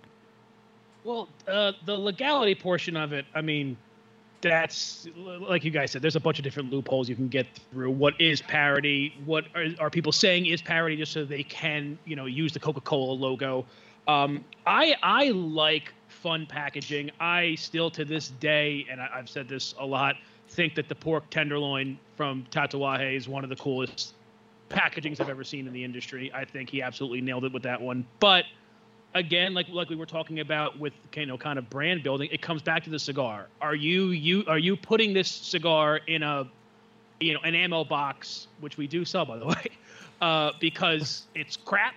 And this is your way of hiding. Oh, well, they'll like that it's in an ammo box, or they'll like that it's in a tennis ball tube. Great point. Great point. Or is it adding to the story? And I think that there's a big difference in that. Now, also, going back to the FDA point, yeah, I think we should be a little careful packaging cigars like in a baby bottle or like as diapers or as a bar of chocolate. I think there's times to be appropriate. For example, and we sell these, so I'm not trying to, and I smoked one the other day, and I thought that they were very, very good. This thing that Punch is doing, personally, I'm not the biggest fan of. Wait, you're talking about the chop suey? The chop suey, the kung pao, the egg roll, which are 3 Chinese foods. In a bento box. And then the sampler was the bento box, which is Japanese. Which really... Because everyone knows that kids are drawn to Chinese food. I'm just saying... they can't get enough of it! Just kind of like somebody on the marketing team was just like, oh yeah, put them all together. And then we'll call it this other thing. It wasn't done well. It wasn't well thought out. Yeah, and it was almost a little too gimmicky. If you find a cool thing and you just nail it, I think the Monsters from the get-go, he just crushed it. From the coffin boxes to even the Mummy one, how it was a sarcophagus, to the names and the bands, and also the blends are fantastic. I feel like that is an example of if you do this right and you cover your ass, make sure you're alluding to things and not calling it the outright name, and also. The cigar's a banger. The packaging's a banger. I'm 100% for it. Now, before I get to Randy, I got to say I just fired up one from the candy bar. This is a Aladino Corojo, and it is delicious. And I thought the packaging... So it is just like a regular Aladino. It is. It's like a box-pressed Aladino Corojo. I love the packaging. I love the cigar. It's fantastic. I'm 100% for it. What do you think, Randy? What are your thoughts? I got a couple things I can chip in with here. So first and foremost, obviously, both Robbie and Nick have brought up other wrinkles that I think honestly need to be just separate arguments. Copyright infringement, I'm super, super, super against. I'm very biased. I work for a company that's big enough. We'd always be on the radar. We can't do anything like that. And so to me, honestly, when the little guys... we got a local brand. Hell, we're throwing fire tonight, right? I got a local brand of beer that has a General Mills release line where they do fruity pebbles and they do and they literally just mimic entirely. It's not parody. It's mimicking existing packaging that is very well known. It's trading on brand recognition. That is parody. It's trading on brand recognition. That's what parody is. For someone, okay, that's fine. But for someone in my position who has to try and work to develop brand recognition from scratch, it's a major issue for me that someone can just go trade on some bigger name and get more buzz, and it's illegal, and eventually they'll get a cease and desist and they'll move on and no harm, no foul. That bugs me, but that's obviously, again, I said that's my bias as a marketing guy. I freaking hate that. That being said, I love the parody law comment, Jordan. That was actually a really nice addition to this conversation. And then, but to Master Sensei's point, I think those are two great ones to look at. If you're just looking at just gimmicks, if you're not copyright infringing, if you're not marketing to a demographic that legally shouldn't be, exposed to your product. Those are big no-nos for me. Right. Outside of that, if you're just looking at just straight gimmicks, you look at the Chinese finger trap, you look at Monsters. I think it's not a gimmick if it's a brilliant marketing strategy. It's not a gimmick if it works. Right? If it's a Hell strategic thematic release like Monsters, where he's not copyright infringing, there's some parody elements there's some inferences there, but it's this brilliant product line and theme, and even the Chinese finger trap. That one was almost an eye roll for me when I first heard about it until I heard people talk about the cigar.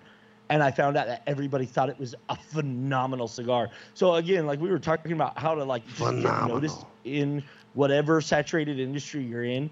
I think if you come up with some marketing strategy to just get people to give you a chance, and then you deliver on that brand promise, and you deliver an outrageous cigar that people are gonna love, and maybe you had to cut some quarters and wave a goofy Acme flag to get people to try it the first time, but all you needed was that sample chance, and people will come back. again, if it's a great cigar and you used it as a marketing strategy to get people to give it a try because you knew they'd love it, I think it's brilliant.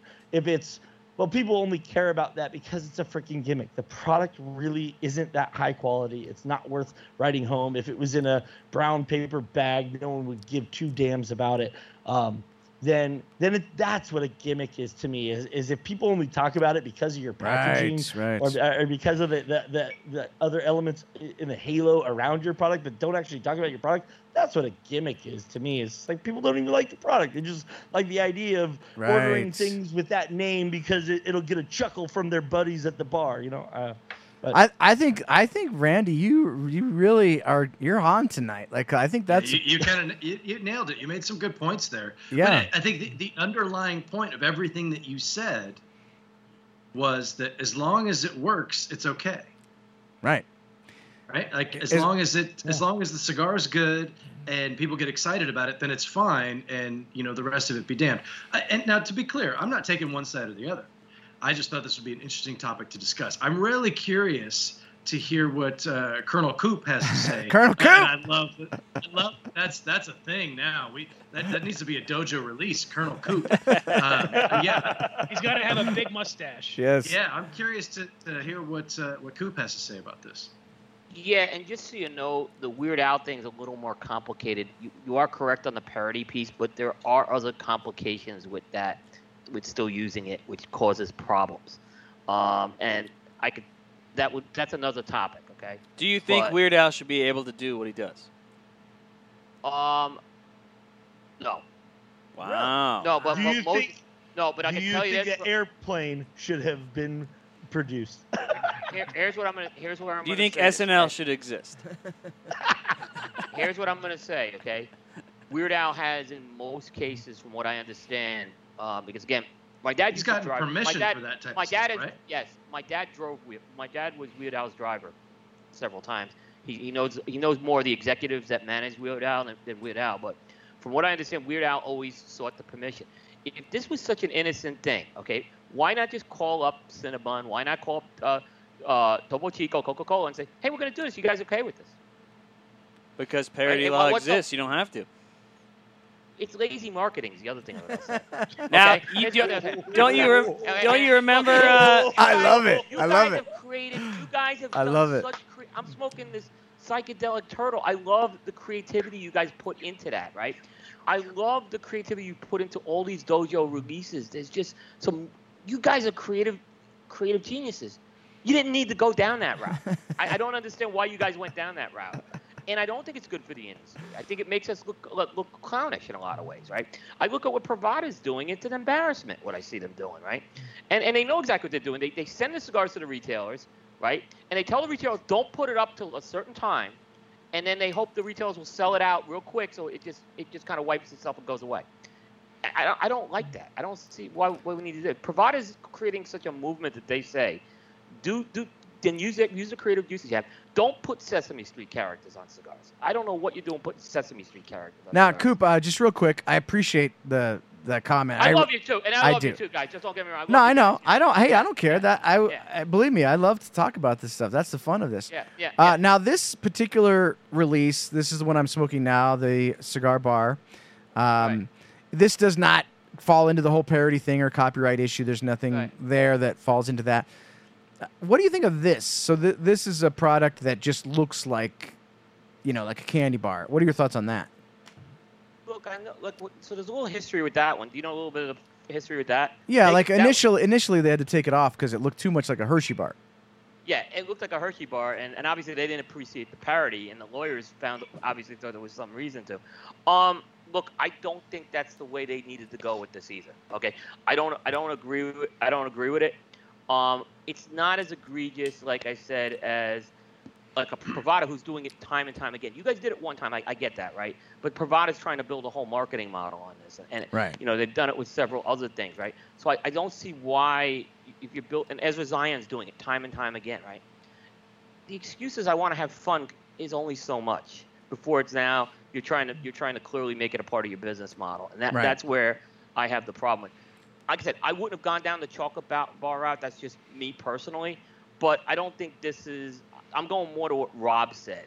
there's this marketing going on right now. It's just, to me, there's so much creativity that this could be being put towards. I don't know, and I gotta be honest, I didn't get the whole Topo Chico thing with you guys. I know you guys like it, but I didn't get how it's this movement. I gotta be completely honest with you. But I don't get Alan Rubin's connection with it either. And I'm gonna be honest, I was surprised they did it too. I was really surprised that they did it. So, I mean, would if I create Dojo Coop or something like that using your logo, you're gonna tell me you'd have no problem with that. I don't have to ask you guys. I'll just go create that, right? I'll create a whole new website called Dojo Coop, right? Well, no, then they'll just send Randy to your address. And you won't want that. I would never do that. I would never do that without asking some permission on that, right? But Randy would actually show up at your house. That's the difference. That's the difference. Yeah. Now, here's the other thing. Let me say the other thing. Okay. Go ahead, Rob. Go I'm first, way Rob. worse than Go, a Rob. cease and Rob, desist go first. letter. Go first, Rob. You've made some great points, and it's funny. Like I find myself going back and forth, and I waffle on this because when Eric told us about Dojo Chico, I thought, oh my God, that's absolutely perfect. And I don't necessarily have a problem with it because it's not. I don't think it's not the dojo marketing model. This was. That's what I was saying too. It was. Yeah, there's some other fun stuff that the dojo has done, but you've also done the gimmick, which I thought was brilliant. That was brilliant. I thought that was brilliant. Brilliant. Loved it. And when in craft beer, I've done this myself with the brewery that I was at, where we would do. We called our IPAs were brother or sister something. So I would, for last year or 2 years ago, for October, we did Brother Jason and Brother Freddie, and it was clear what we were referencing.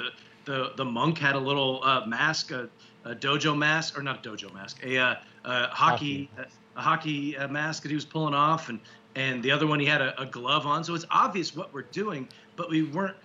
It was more akin to what Pete did with the monsters. So it's interesting that there's such a fine line between the two. The difference right there is it obvious? Like, it was obvious that you were paying homage to that thing. You're not ripping it off. You're paying homage. If it's Well, yes, but at the same time we're paying homage. But I'm also thinking, well, this is going to sell. So there's two sides of it. And Coop, you said that it's lazy marketing. I don't necessarily disagree with that. It's in certain, like, I think the Aladino example is perfect. I don't think they needed to do that because that cigar on its own has already been very successful, and it's a box press version. And why not just come out with a box press version? Maybe it doesn't have as much pop right off the bat, but it's a Vitola that's going to last. And I don't think they needed to do it. So there's a weird difference between companies that don't necessarily need to do it that are doing it, and companies like Ezra Zion, and I'm picking on them because they do it a lot. They do it a lot, yeah. But it's kind of like that's their marketing plan, and so I think that's the difference is where you can say you're paying homage, but really it's like I know I'm going to be able to sell these quick. So legally I'm fine, but the idea behind it is a little sketchy. So like I said, I'm on both sides. Really, some of them work to me and some of them don't. But like, I mean, to me, the Dojo Chico, and Eric, we've talked about this, and I told you we'd talk about this during the show. It was a little, I loved the idea, and then it looks exactly like the label. It was a little too much for me personally. but at the same time, it's gone now. It's never going to come back, right. And that's it. So it's fun. It was an event cigar. Yeah, and it's event-based, exactly. So there's all kinds of caveats, and we could talk about this for an hour and a half probably. But I love the comments that I've gotten from everybody. I think it's just an interesting topic, and I know that I just think that given the microscope that we're under as an industry, pressing those boundaries. Not good.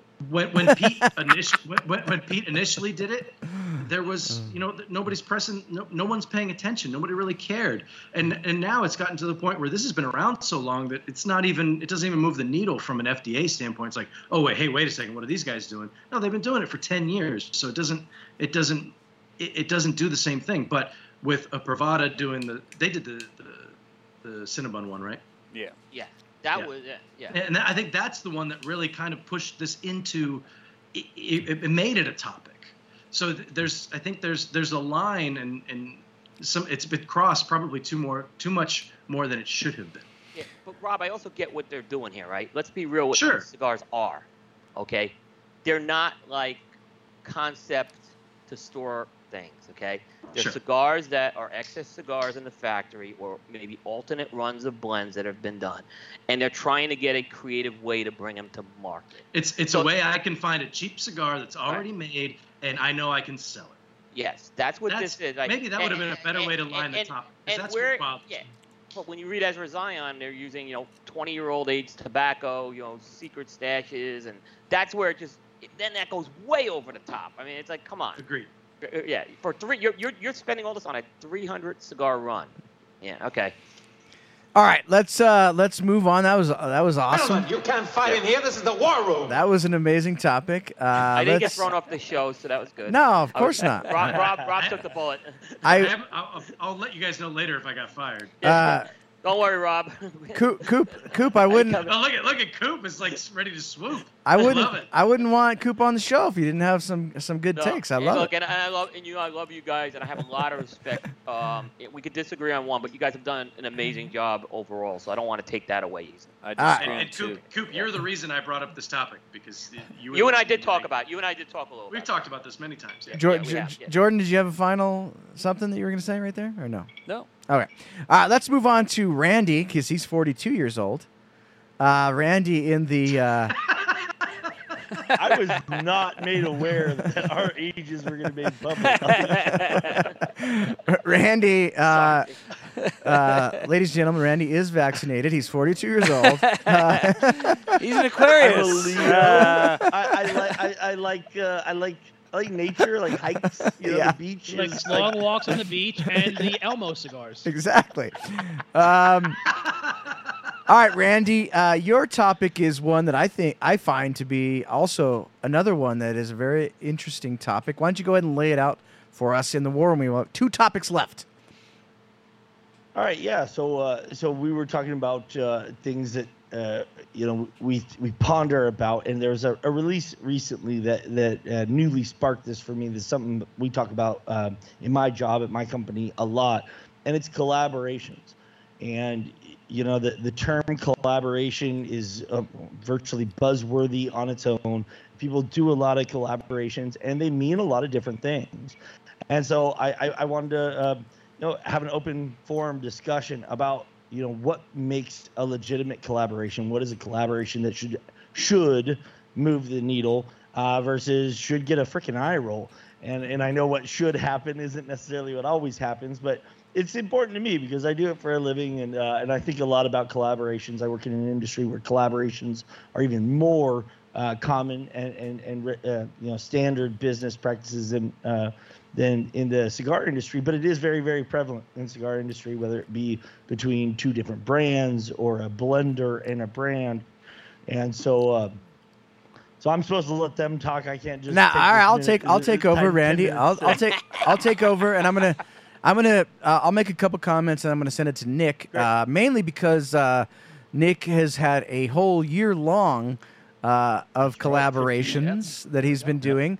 So here's why this topic is interesting, in my opinion, and that is, theoretically, you could say that any brand that has a cigar made at another factory is a collaboration. And they do that too much. But what Randy is asking is that really a collaboration if there's no collaborative effort going on? Now, I know as far as the dojo goes, we've really never done a collaboration where we haven't either directed the brand or like picked the blends or helped make the blends or given something of the dojo to that product. Like we've literally, been, in the heat of the battle for what that brand was actually going to be like, whether it be marketing, whether it be the taste or flavor of the cigar, or both,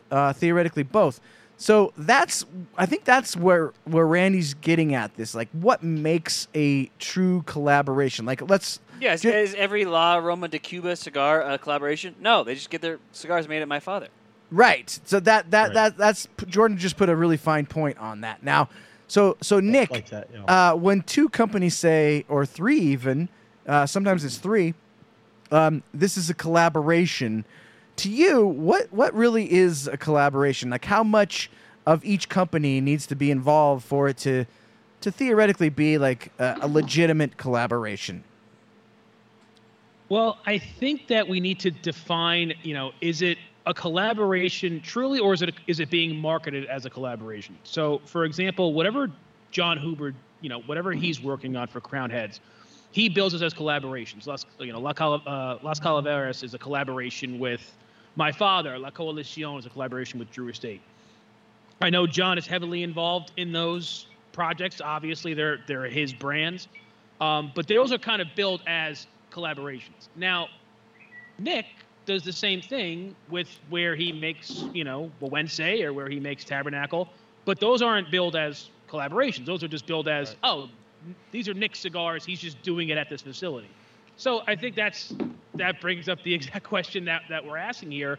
What qualifies as that? I don't know. I think not just utilizing somebody's facility, but taking an active hand in the making of the cigar. So what John does, that's why John and,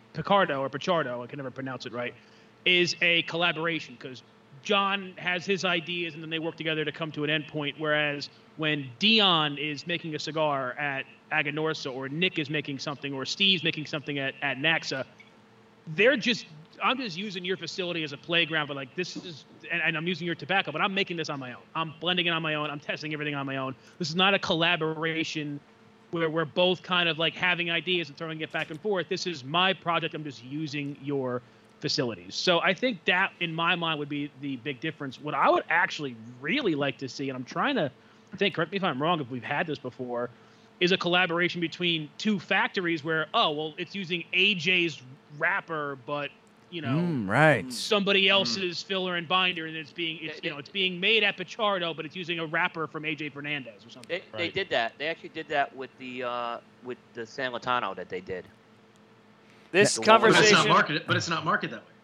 It was. They actually, when they announced it, AJ brought the Nicaraguan tobacco, and Hochi Blanco bought the Dominican tobacco, but they just used Hochi's factory to make it. Oh, okay. Now that's very rare that you see that, by the way. Yeah.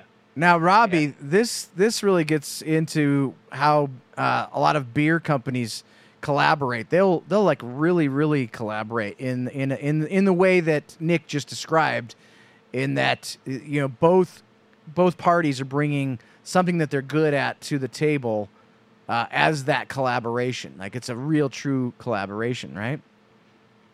Yeah, and Randy, you can speak on this too, but the experience that I've had with collaborations, and I've worked at smaller local breweries, where it's, for example, when I was at Laughing Monk, we did a collaboration with Federation Brewing, which is in Oakland, and our head brewer, he went over to their facility and they brewed a beer and they did everything together, and then when it was released, it's on tap at their facility, because there's rules as far as how things can be distributed in beer, more so than there are in cigars. So if they've got something if it's a draft only collaboration, it can only be on draft at the place where it was created and at their locations.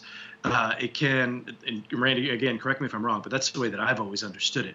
So the way that it had worked that I've seen is, our guy, our head brewer would go to their facility, we'd brew something there, and it's a collaboration between the two. And if it's, let's just say it's only going to draft, it's on draft at their locations and through their retailers. And then, maybe a couple months later, their head brewer would come to our facility, and it's kind of like a give and take kind of thing. And if it's going to be something that's produced and goes in cans and it's got both the logos on there and that kind of thing.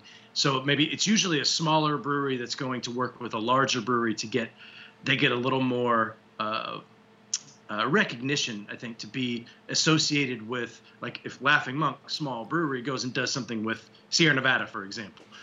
It's a big thing for the smaller brewery to be associated with that larger brewery.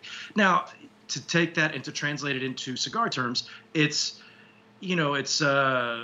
pick, somebody give me a name of a small company. Roma Craft.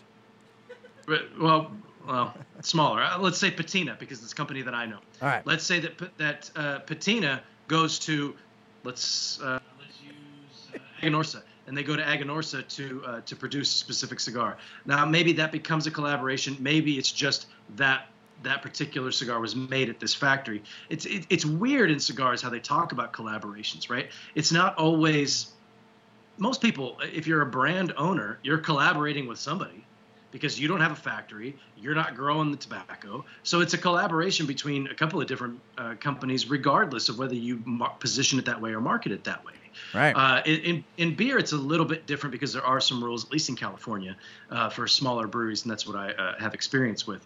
To me, it doesn't really move the needle for me. So I don't know if I'm the best person to ask about, should they really be collaborations? Like, should every Dunbarton cigar that's produced at Hoya's factory be a collaboration between Dunbarton and Hoya? That's a good question. I don't really know if that's the way it should be or needs to be, or if there need to be rules about that, or what. I'm disappointed that Randy popped off. Where'd he go? This is his, I was going to say, I think he lost his connection. I think, that's a unique difference between the two industries. Is in the beer world, every beer is a brewery.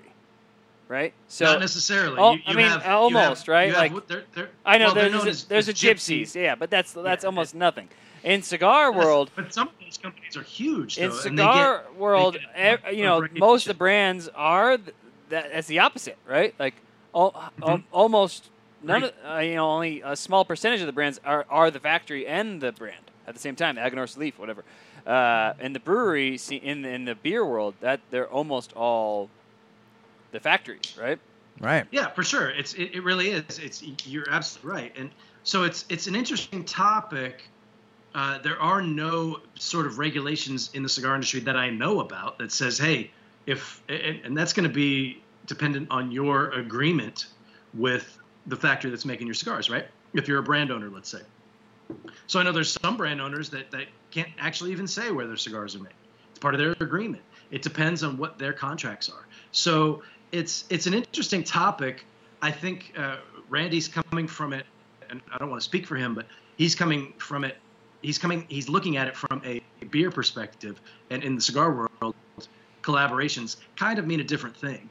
And you rarely hear about big names anyway that are teaming up with each other. La Coalición is one of the ones that pops into mind because Crowned Heads, relatively large company, Drew Estate, gigantic company. So, have those two work together. It's a benefit for. It's a symbiotic relationship, right? It's a benefit for a Drew Estate to say that, hey, we're big, but we're still working with companies that are still considered craft. I think. I don't know if people still consider Drew Estate craft or not. That's everybody's own definition. But I think that's where we run into the muck here. Is there's so much gray area between what's what. Here's the interesting thing about this is that it's almost like it depends on if you want to actually put some like parameters on this, you have to almost take it to the realm of art. What is art? Art can be anything. Art is art when somebody declares something art. And so it's like, why is the Buck Island with Crowned Heads and Drew Estate not a collaboration, but the La Coalición is a collaboration? Well, because they said it was a collaboration. Why is this thing art and that thing's not? Well, because I said this is art. That's that's an interesting point. And Randy, I want you to chime back in because I was not speaking for you, but I felt like you brought this topic up because of the differences between the cigar industry and the beer industry as far as collaborations are concerned. Is that correct? Well, I mean, I draw my conclusions from my experience in both beer and cigars. And honestly, I brought it up because I feel like things are billed as collaborations for marketing reasons that don't necessarily hold the spirit of a collaboration. I'm kind of literal in the way I think of things, and a collaborative thing. And so, one more time, Eric, we're just naming brands willy-nilly like we don't care, right? Sure. Yep. You say whatever you want. So we. I just got to make sure I don't get canceled here, guys. So join me. It's fun. It literally came up for me because of something that's near and dear to my heart. That Punch is doing a collaboration cigar with Cigar City Maduro, and they've actually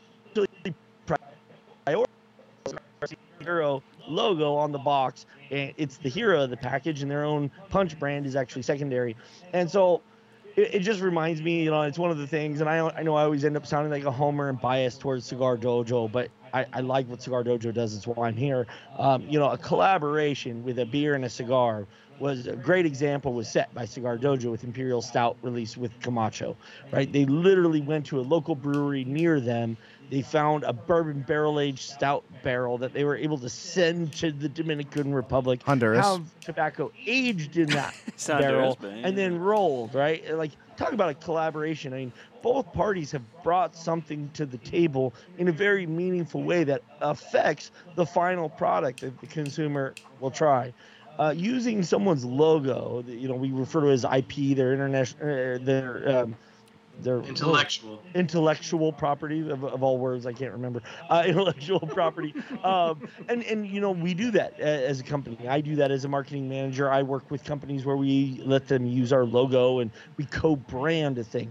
But co-branding and collaborating are two very different things in my mind. And I think a lot of co-branded, efforts are marketed as collaborations. You guys brought up some great examples of contract situations where some are collaborative, some are. That's just my manufacturing plant. Like, why would I give them the credit? I blended the cigar. So I don't know. To me, it's something that is way too loosely thrown around. Something that I've experienced in my career is identify what each component is bringing. When as a brewery we partnered with a coffee company, they specially roasted a coffee that would match the flavor profile of our beer. And so we felt like it was a collaboration because they did something out of the norm that they've never done before in this lighter roast because it worked better with the final recipe. But where to me the rubber kind of meets the road is like when you look at the benefits, we like to think about punching up to our collaborator rather than punching laterally or down. We're two breweries or two cigar companies coming together to, blend a cigar where you don't know where one side started, one side stopped, is somewhat irrelevant in my mind. I mean, I guess you can get some marketing buzz out of it, but like for us, when we collaborated with a coffee company, their press team was sending our press release out to magazines we'd never heard of before. Coffee industry magazines. They had a whole demographic that our brand was now being introduced to. That was transformative for our brand. And coffee is the second most drunk beverage in the world after tea. And to think that, a little San Francisco-based, craft beer brand is going to be introduced to coffee drinkers of one of the bigger national brands was a big deal. But again, it wouldn't have been a true collaboration. It would have just been a co-branding if they hadn't really done something unique and special for the roasting and the delivery of the coffee beans that we used in the beer.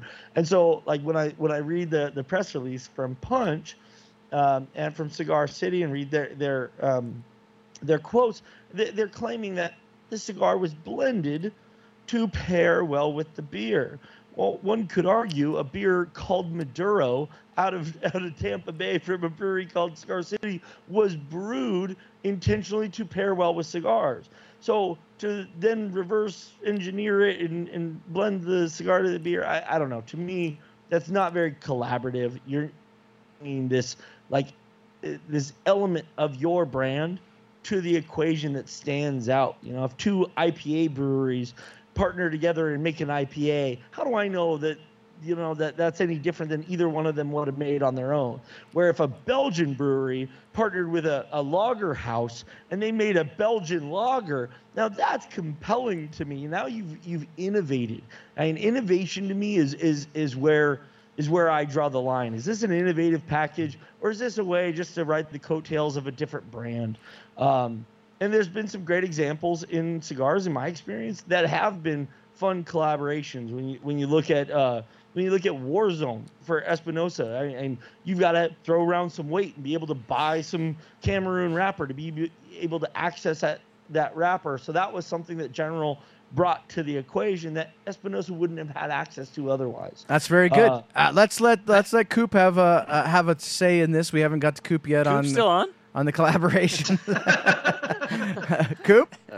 All right, let me kind of just start this off by saying, we've heard the collaboration thing in other genres, and the one that comes to mind where we think of collaboration in my book is music.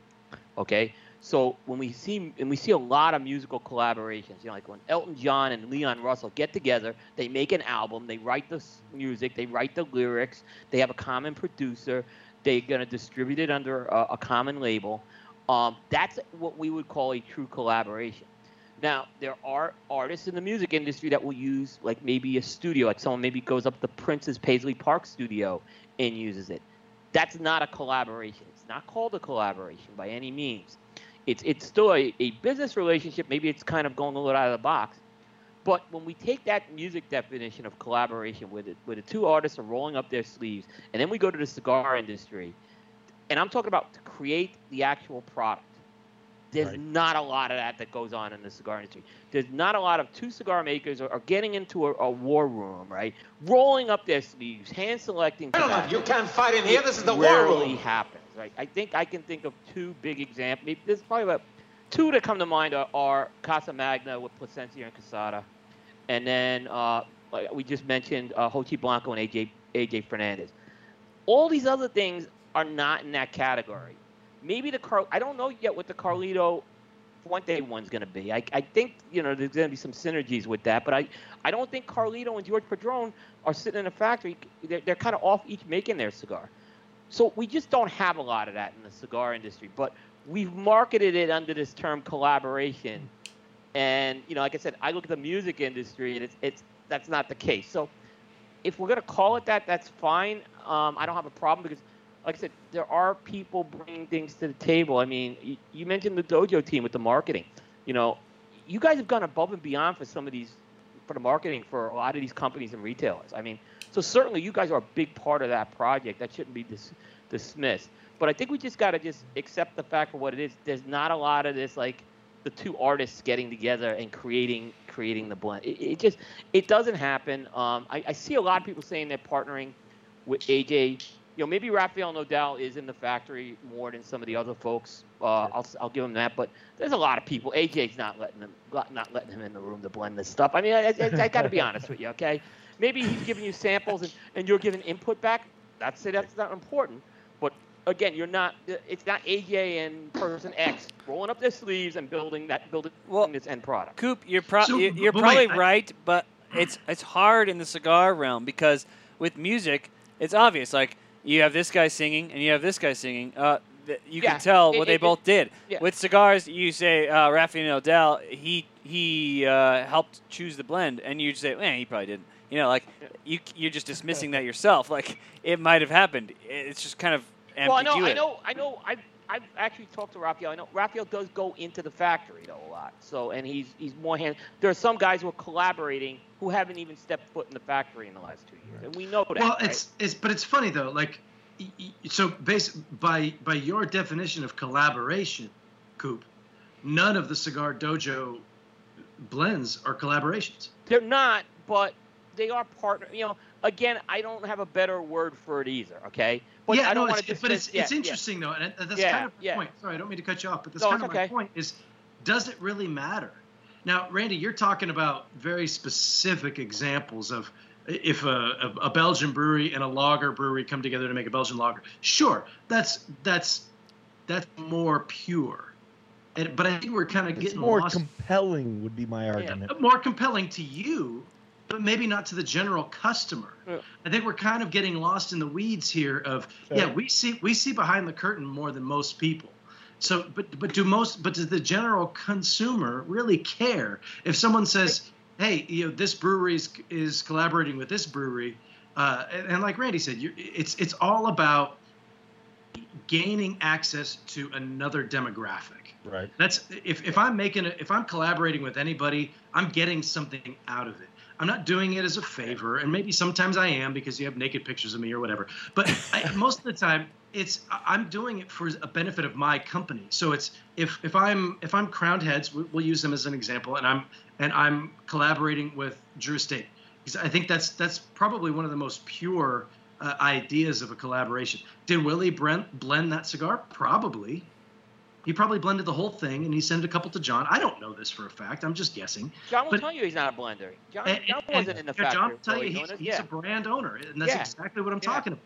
Yeah. He worked with Drew Estate to do this blend, and it turned out to be a great blend. It was super successful, and everybody wins because people who are smoking this cigar, some people call it a Drew Estate cigar, some people call it a Crowned Head cigar.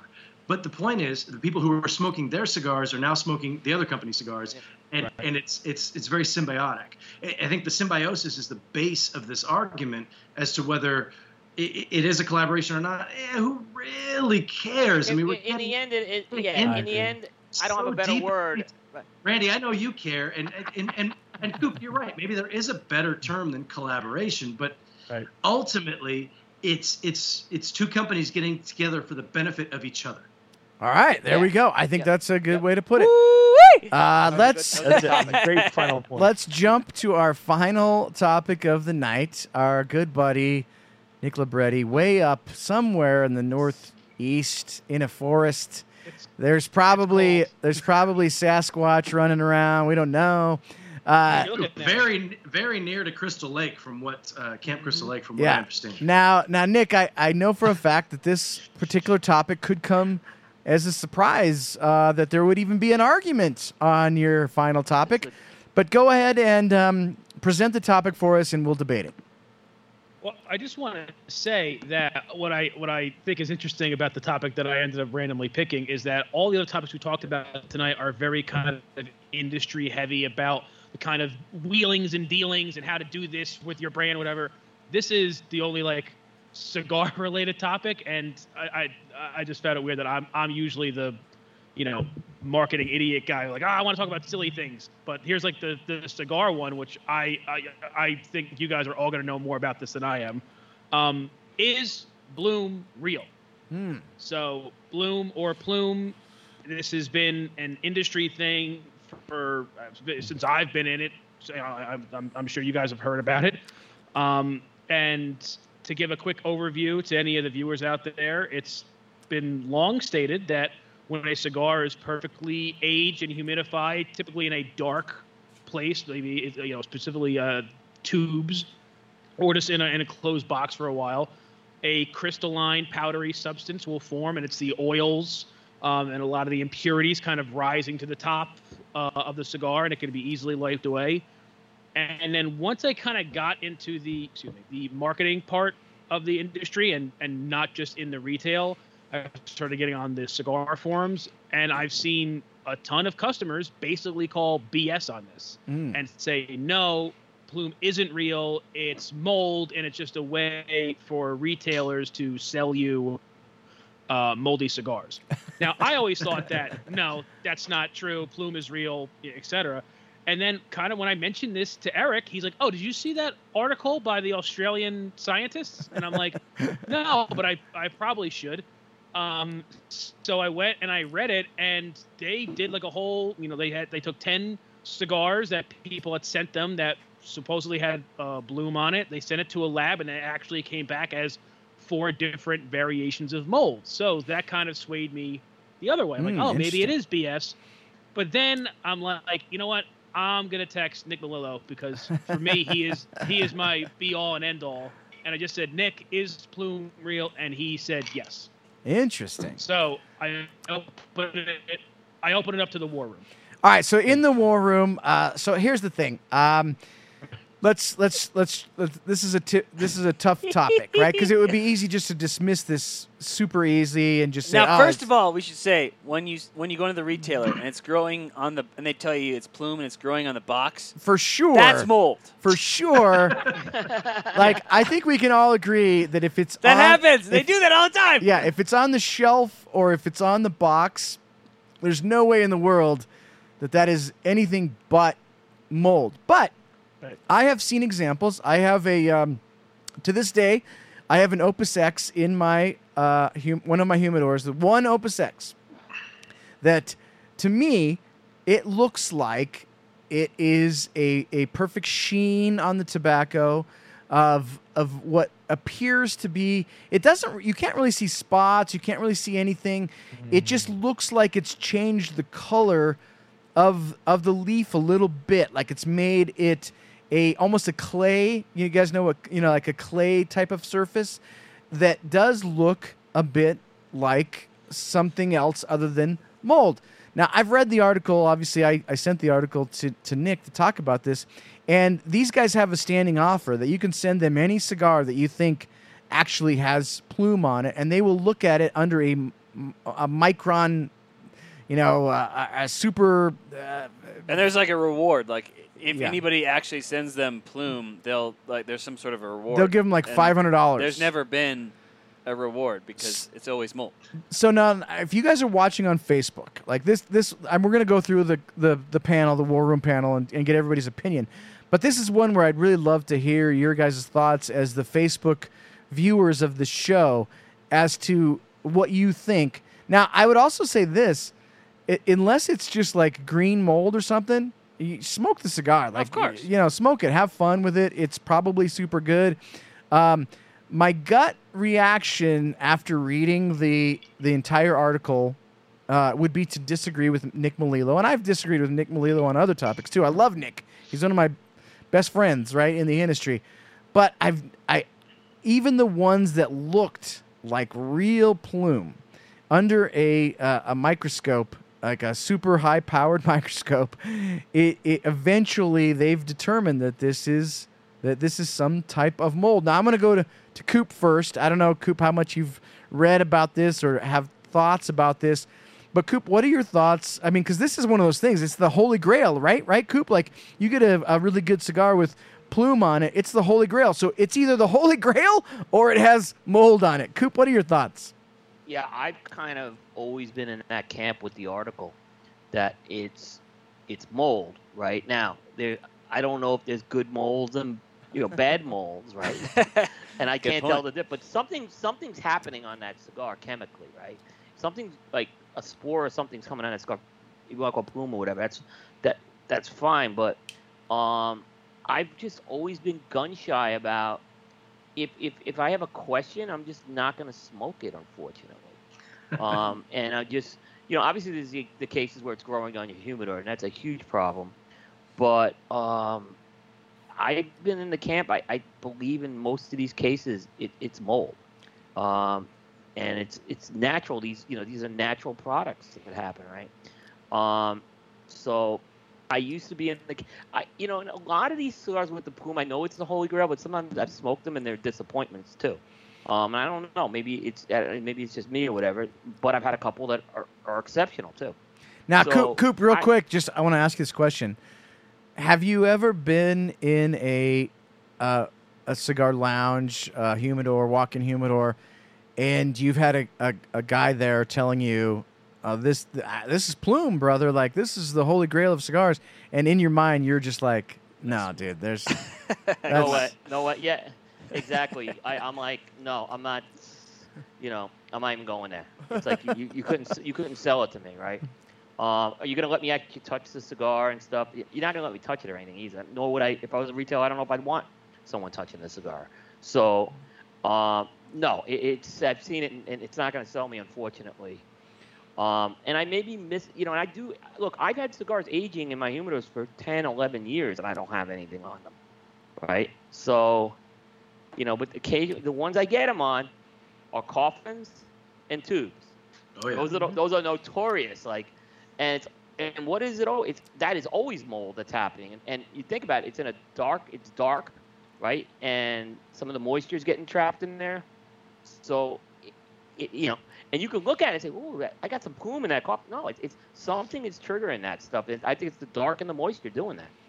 All right, Robbie, let's go to you, Robbie, on this one. You've been in the cigar business as long as I've been in. What are your thoughts on this topic? It's mold, man. I've been to. I'm not a scientist. I may look like one, and I play one on TV, but I'm not a scientist. And maybe there is some sort of different crystalline thing that happens. I will say right now I have cigars in my humidor, probably that do have mold on them. And when I see them, I take them out, and 9 times out of 10 they're Cuban. I don't know what that's about, but that's maybe another topic. But they're probably fake. But Coop's right. Anytime I do see it, it is in a tubo. But I do have some that they get this kind of sheen to them. And I know it's because they're definitely older cigars. But at the same time, I agree with Coop. I'm afraid to smoke them. So, if there's a cigar that's got mold on it and it's on the outside and you can rub it off, like you said, Eric, just smoke it. If it's in the foot, that's a different story. If it's in the foot, I'm tossing it. I'm not going to smoke it. But I have probably more cigars than I could smoke in a lifetime. But I don't think that I think it's mold. It's the same argument that, guys post these pictures online. Is it real or is it fake? And it's usually about Cubans. But I tend to think that that cigar is probably past its prime, and you should smoke it before it gets to that point.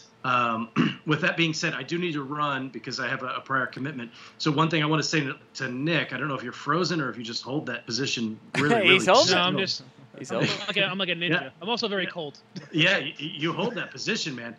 Nick, you have one of the greatest names in the industry and one of the best voices. Very, very well done, my friend. Great genes. Well done. Coop, always a pleasure. Yep. Randy, you're one of my favorites to poke fun at. Eric, I think, again, if we were going by age, just by visually, we still haven't gotten to your topic yet. I don't know what it is. It's that Norwegian and Italian blood, man. Yes. It's me. Yes. And Jordan, I'm glad that you got a free cigar to smoke before the show. Yeah, Take off. This was a lot of fun. All right. See you, Robbie. We'll by the way, at the end of the show, we'll talk about Flavor Odyssey. We'll let Randy talk about that. Randy, now you're somewhat new to the cigar business. So we don't care what you have to say about this one. No, I think this is even more. This is even more interesting because he may be, still going through some of these things. Now, I know, Randy, you've probably had a million guys tell you this or tell you that about Plume and this and that. What are your thoughts, Randy, as a 5-6 year down the line, cigar smoker? Yeah, I'll be short and concise.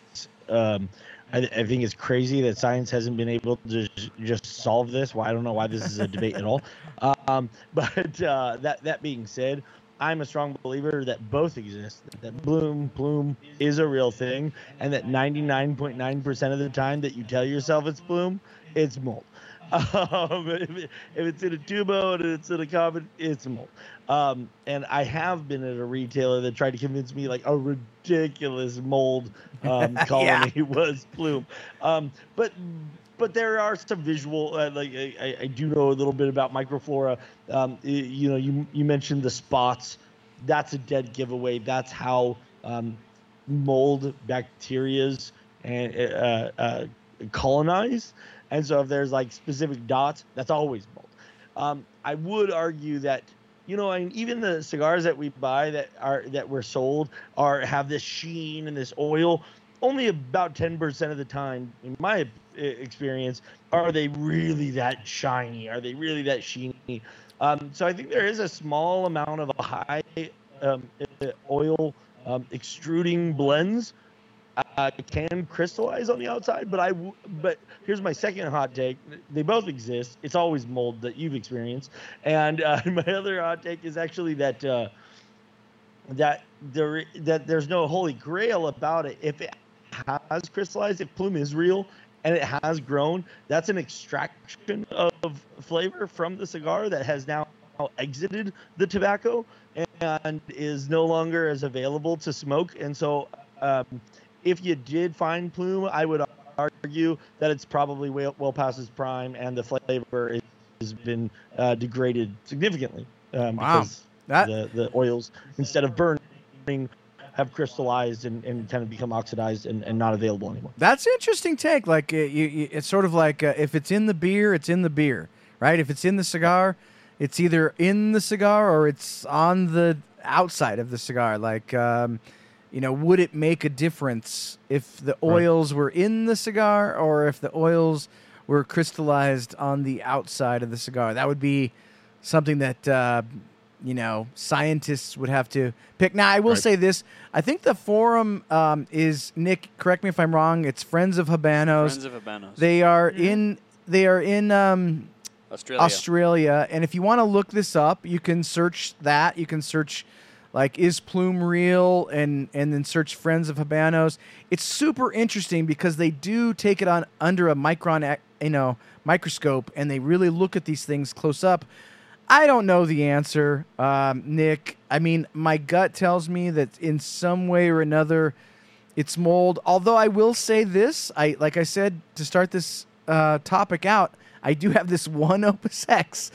I do have this one Opus X that I'm. You gotta send it in. I know. I want to smoke it though. I mean, it looks really. Listen, I'm no scientist, nor will I ever claim to be. But so the only thing I have to not detract from the article from Australia is that they did it on 10 cigars. For a true scientific sampling, it's got to be like 10,000 cigars. That's a good point. Even considered like even a theory, you can't just do it on. And also, they, like Rob said before, they were all Cuban, which I think we all know in terms of quality and how they're kept, and there's been some issues there. True. That being said, I think there might be a mix of both. What if Plume is a type of harmless mold that does form under the right conditions, and if you can wipe it away, hey, it's just this, because I don't think there's going to be a scientific name for Plume. I think it's kind of a thing that naturally happened in factories in the last century, and this is just kind of what the manufacturers have called it, and this is how they explain it. But I'm sure there is a scientific name for what's going on. We just don't know what it is yet. So maybe it is a form of a mold, but it's harmless, and it just shows that this cigar was perfectly held. Right. So now, before we wrap up, Jordan, I know you have some thoughts on this one. Why don't you go ahead? I kind of agree with what Nick was just saying there. Like, maybe it's just a different type of mold that's, not a gross mold that's forming these, disgusting lumps, but it's just a nice sheen. But at the same time, we've all been involved in cigars for quite a while, and I've smoked some of those, and they don't taste any better. I've never met somebody that smoked one that had Plume and it was significantly better. I don't understand there's not some that might have been a nice magical buzzword in the 90s or something, but at this point, there's nothing really to it. To combat Nick Melillo, I've talked to Klaus Kellner, and he said that he doesn't think it exists. And then at the IPCPR one time, we were hanging out with one of us, somewhat respectable cigar manufacturer that said, "Hey, here's some samples that have Plume on them," and we were like, "Well, this is clearly mold," and he said, "Yeah, I know, it's the same thing." I know the one you're talking about, which we won't mention. No, right. Interesting.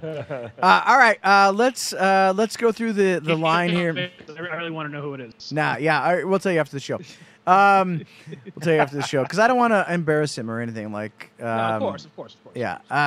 Coop. For the folks. By the way, first of all, thanks for everybody joining us. Episode 307, Smoke Night Live, the War Room. I hope you guys really enjoyed this episode. I know I did. Coop. Tell people what's coming up on Coop. Where can they find you? Where can they watch you? What's going on cigar-coop.com? Yeah, and you can find everything on cigar-coop.com, as well as you can find our all of our podcasts, our videos as well are accessible there. But you can always subscribe to our YouTube channel, Cigar_Coop, or our new Smoking Syndicate channel where we do our video reviews. And then, of course, you can find us on your podcast catchers and, on Facebook, too. We actually have there's a couple of things I do want to mention. We're in the home stretch of reviews on Coop right now because the deadline for the reviews to be submitted for Cigar of the Year is on the 31st. So everything has to be published by the 31st. So there's going to be a lot of reviews on Coop. But I do want to mention we do have someone very special coming on primetime on Thursday, the 28th. And I think Nick may know this guy, Brad Winstead, who is the CEO of Casa de Monte Cristo. Oh, yep. Brad's great. Brad's great. Yeah, I know Brad was my local guy for a long time here in Charlotte. So Brad's fantastic. Yeah, I mean, he is fantastic. If you don't know Brad, I actually interviewed Brad once several years ago when he did the project with Rafael Nadal. And I'm really excited to talk to him about everything going on at the Casa de Monte Cristo stuff. So you guys won't want to miss that. All right, very cool. Nick, what's going on with JR Cigars? I know you've already kind of you've already kind of let us know a little bit about the Hurrest Lee coming out this week, and that's got me excited. That's the one I've got to get my hands on. Now, you guys have been doing stuff all year long, Davidoff, El Wente, and whatnot. Just tell folks how they can get some of these products. I mean, jrcigars.com. They're all available up there. Not for long. I mean, the Aganorsa one is already sold out. We're running exceptionally low on all our other ones. We have Herrera Esteli launching on Tuesday, October 26th, and then sometime probably in mid to late November, we have one from Dumbarton coming out. And then something a little extra special for the end of the year that I'm going to keep on the hush hush for now, but a little extra thing in December that we're planning on. But yeah, they're all there. All these cigars have been awesome, and I thank all the manufacturers who worked with us on them. It's been a dream for me to be able to work on all these projects this year. Well, you did a really good job with those. Nick. Yeah, I mean it was everyone. It was all the manufacturers. They did just a fantastic job with it. What an incredible way to celebrate 50 years! Like, you guys did it so. I can't imagine any other company doing it better than what JR has done this year. It's been absolutely incredible. Like, every time we turn around. If you could tell Christine that next time you talk to Christine, you just let her know that. Okay, I will. Randy, we've got Flavor Odyssey coming up on Wednesday. Now we finished off the whiskey, i.e. bourbon cocktails segment of the pairing show. And this, we're starting a brand new 4-week, 5, if you count the wild card, segment of the show. What's coming up for the next 5 weeks? Well, first I got to just say, absolutely fantastic teaser by Nick Libretti, keeping us on the edge of our seats for the last collaboration of the 50th year anniversary and celebration of JR Cigars. Congratulations, by the way. We'll have the opportunity. Thank you. And so for Flavor Odyssey, your favorite cigar pairing show, we focus on all libations, from beers to cocktails to straight spirits of our favorite preferences. We are going to be focusing on non-alcoholic for the next 5 episodes of the next segment, as we focus on mocktails. Super excited. If you've been asleep at the wheel and not paying attention to the beverage alcohol industry, non-alcoholics are all the rage. This was huge in Australia, in Europe. People, I know you guys are gonna freak out about this. I know our audience base pretty well. People actually like drinking drinks that seem like they're cocktails but have no alcohol. I don't understand it myself, but we're going to get into it together. We're going to figure it out together. We're going to be kicking it off on Wednesday, October 27th, with the Shirley Temple. I promise to God that was Robbie Raz's choice. We'll go from the Shirley Temple to the not-so-spiked. I believe it. We'll follow it up with the not-so-spiked Arnold Palmer, coming back with the Cold Fashion, which is a cold brew coffee old-fashioned, non-alcoholic. And then we will finish the segment with a Nojito recipe. So really excited. We got a lot of really punny names on these ones. Yeah. I know, right? But we got a lot of cigar smokers that follow the dojo, that follow the show on Flavor Odyssey, that aren't necessarily alcohol focused in their libations, and we wanted to create an opportunity. I've said on the show we've done coffee and soda and the obvious stuff. We're really excited about to introduce some mocktails into the conversation and see how they pair well with cigars. So I hope to see you guys there on Wednesdays at 6 p.m. West Coast time. West Coast time, yeah. Western. That's 9 p.m. Eastern on Wednesday. We will announce the winner of the Crux Cigar box and the scarf on that show on Wednesday. The scarf. Look at that box. This is a sexy box. The scarf is the most important part. Yeah, super cool. Great cigar. That's a great cigar too. It is a great cigar, and so thank you to Casey Hogan for that. Bringing it with him when he was in studio on Friday night. We had a really good time with Casey. It was a blast, so thank you, Casey, for that.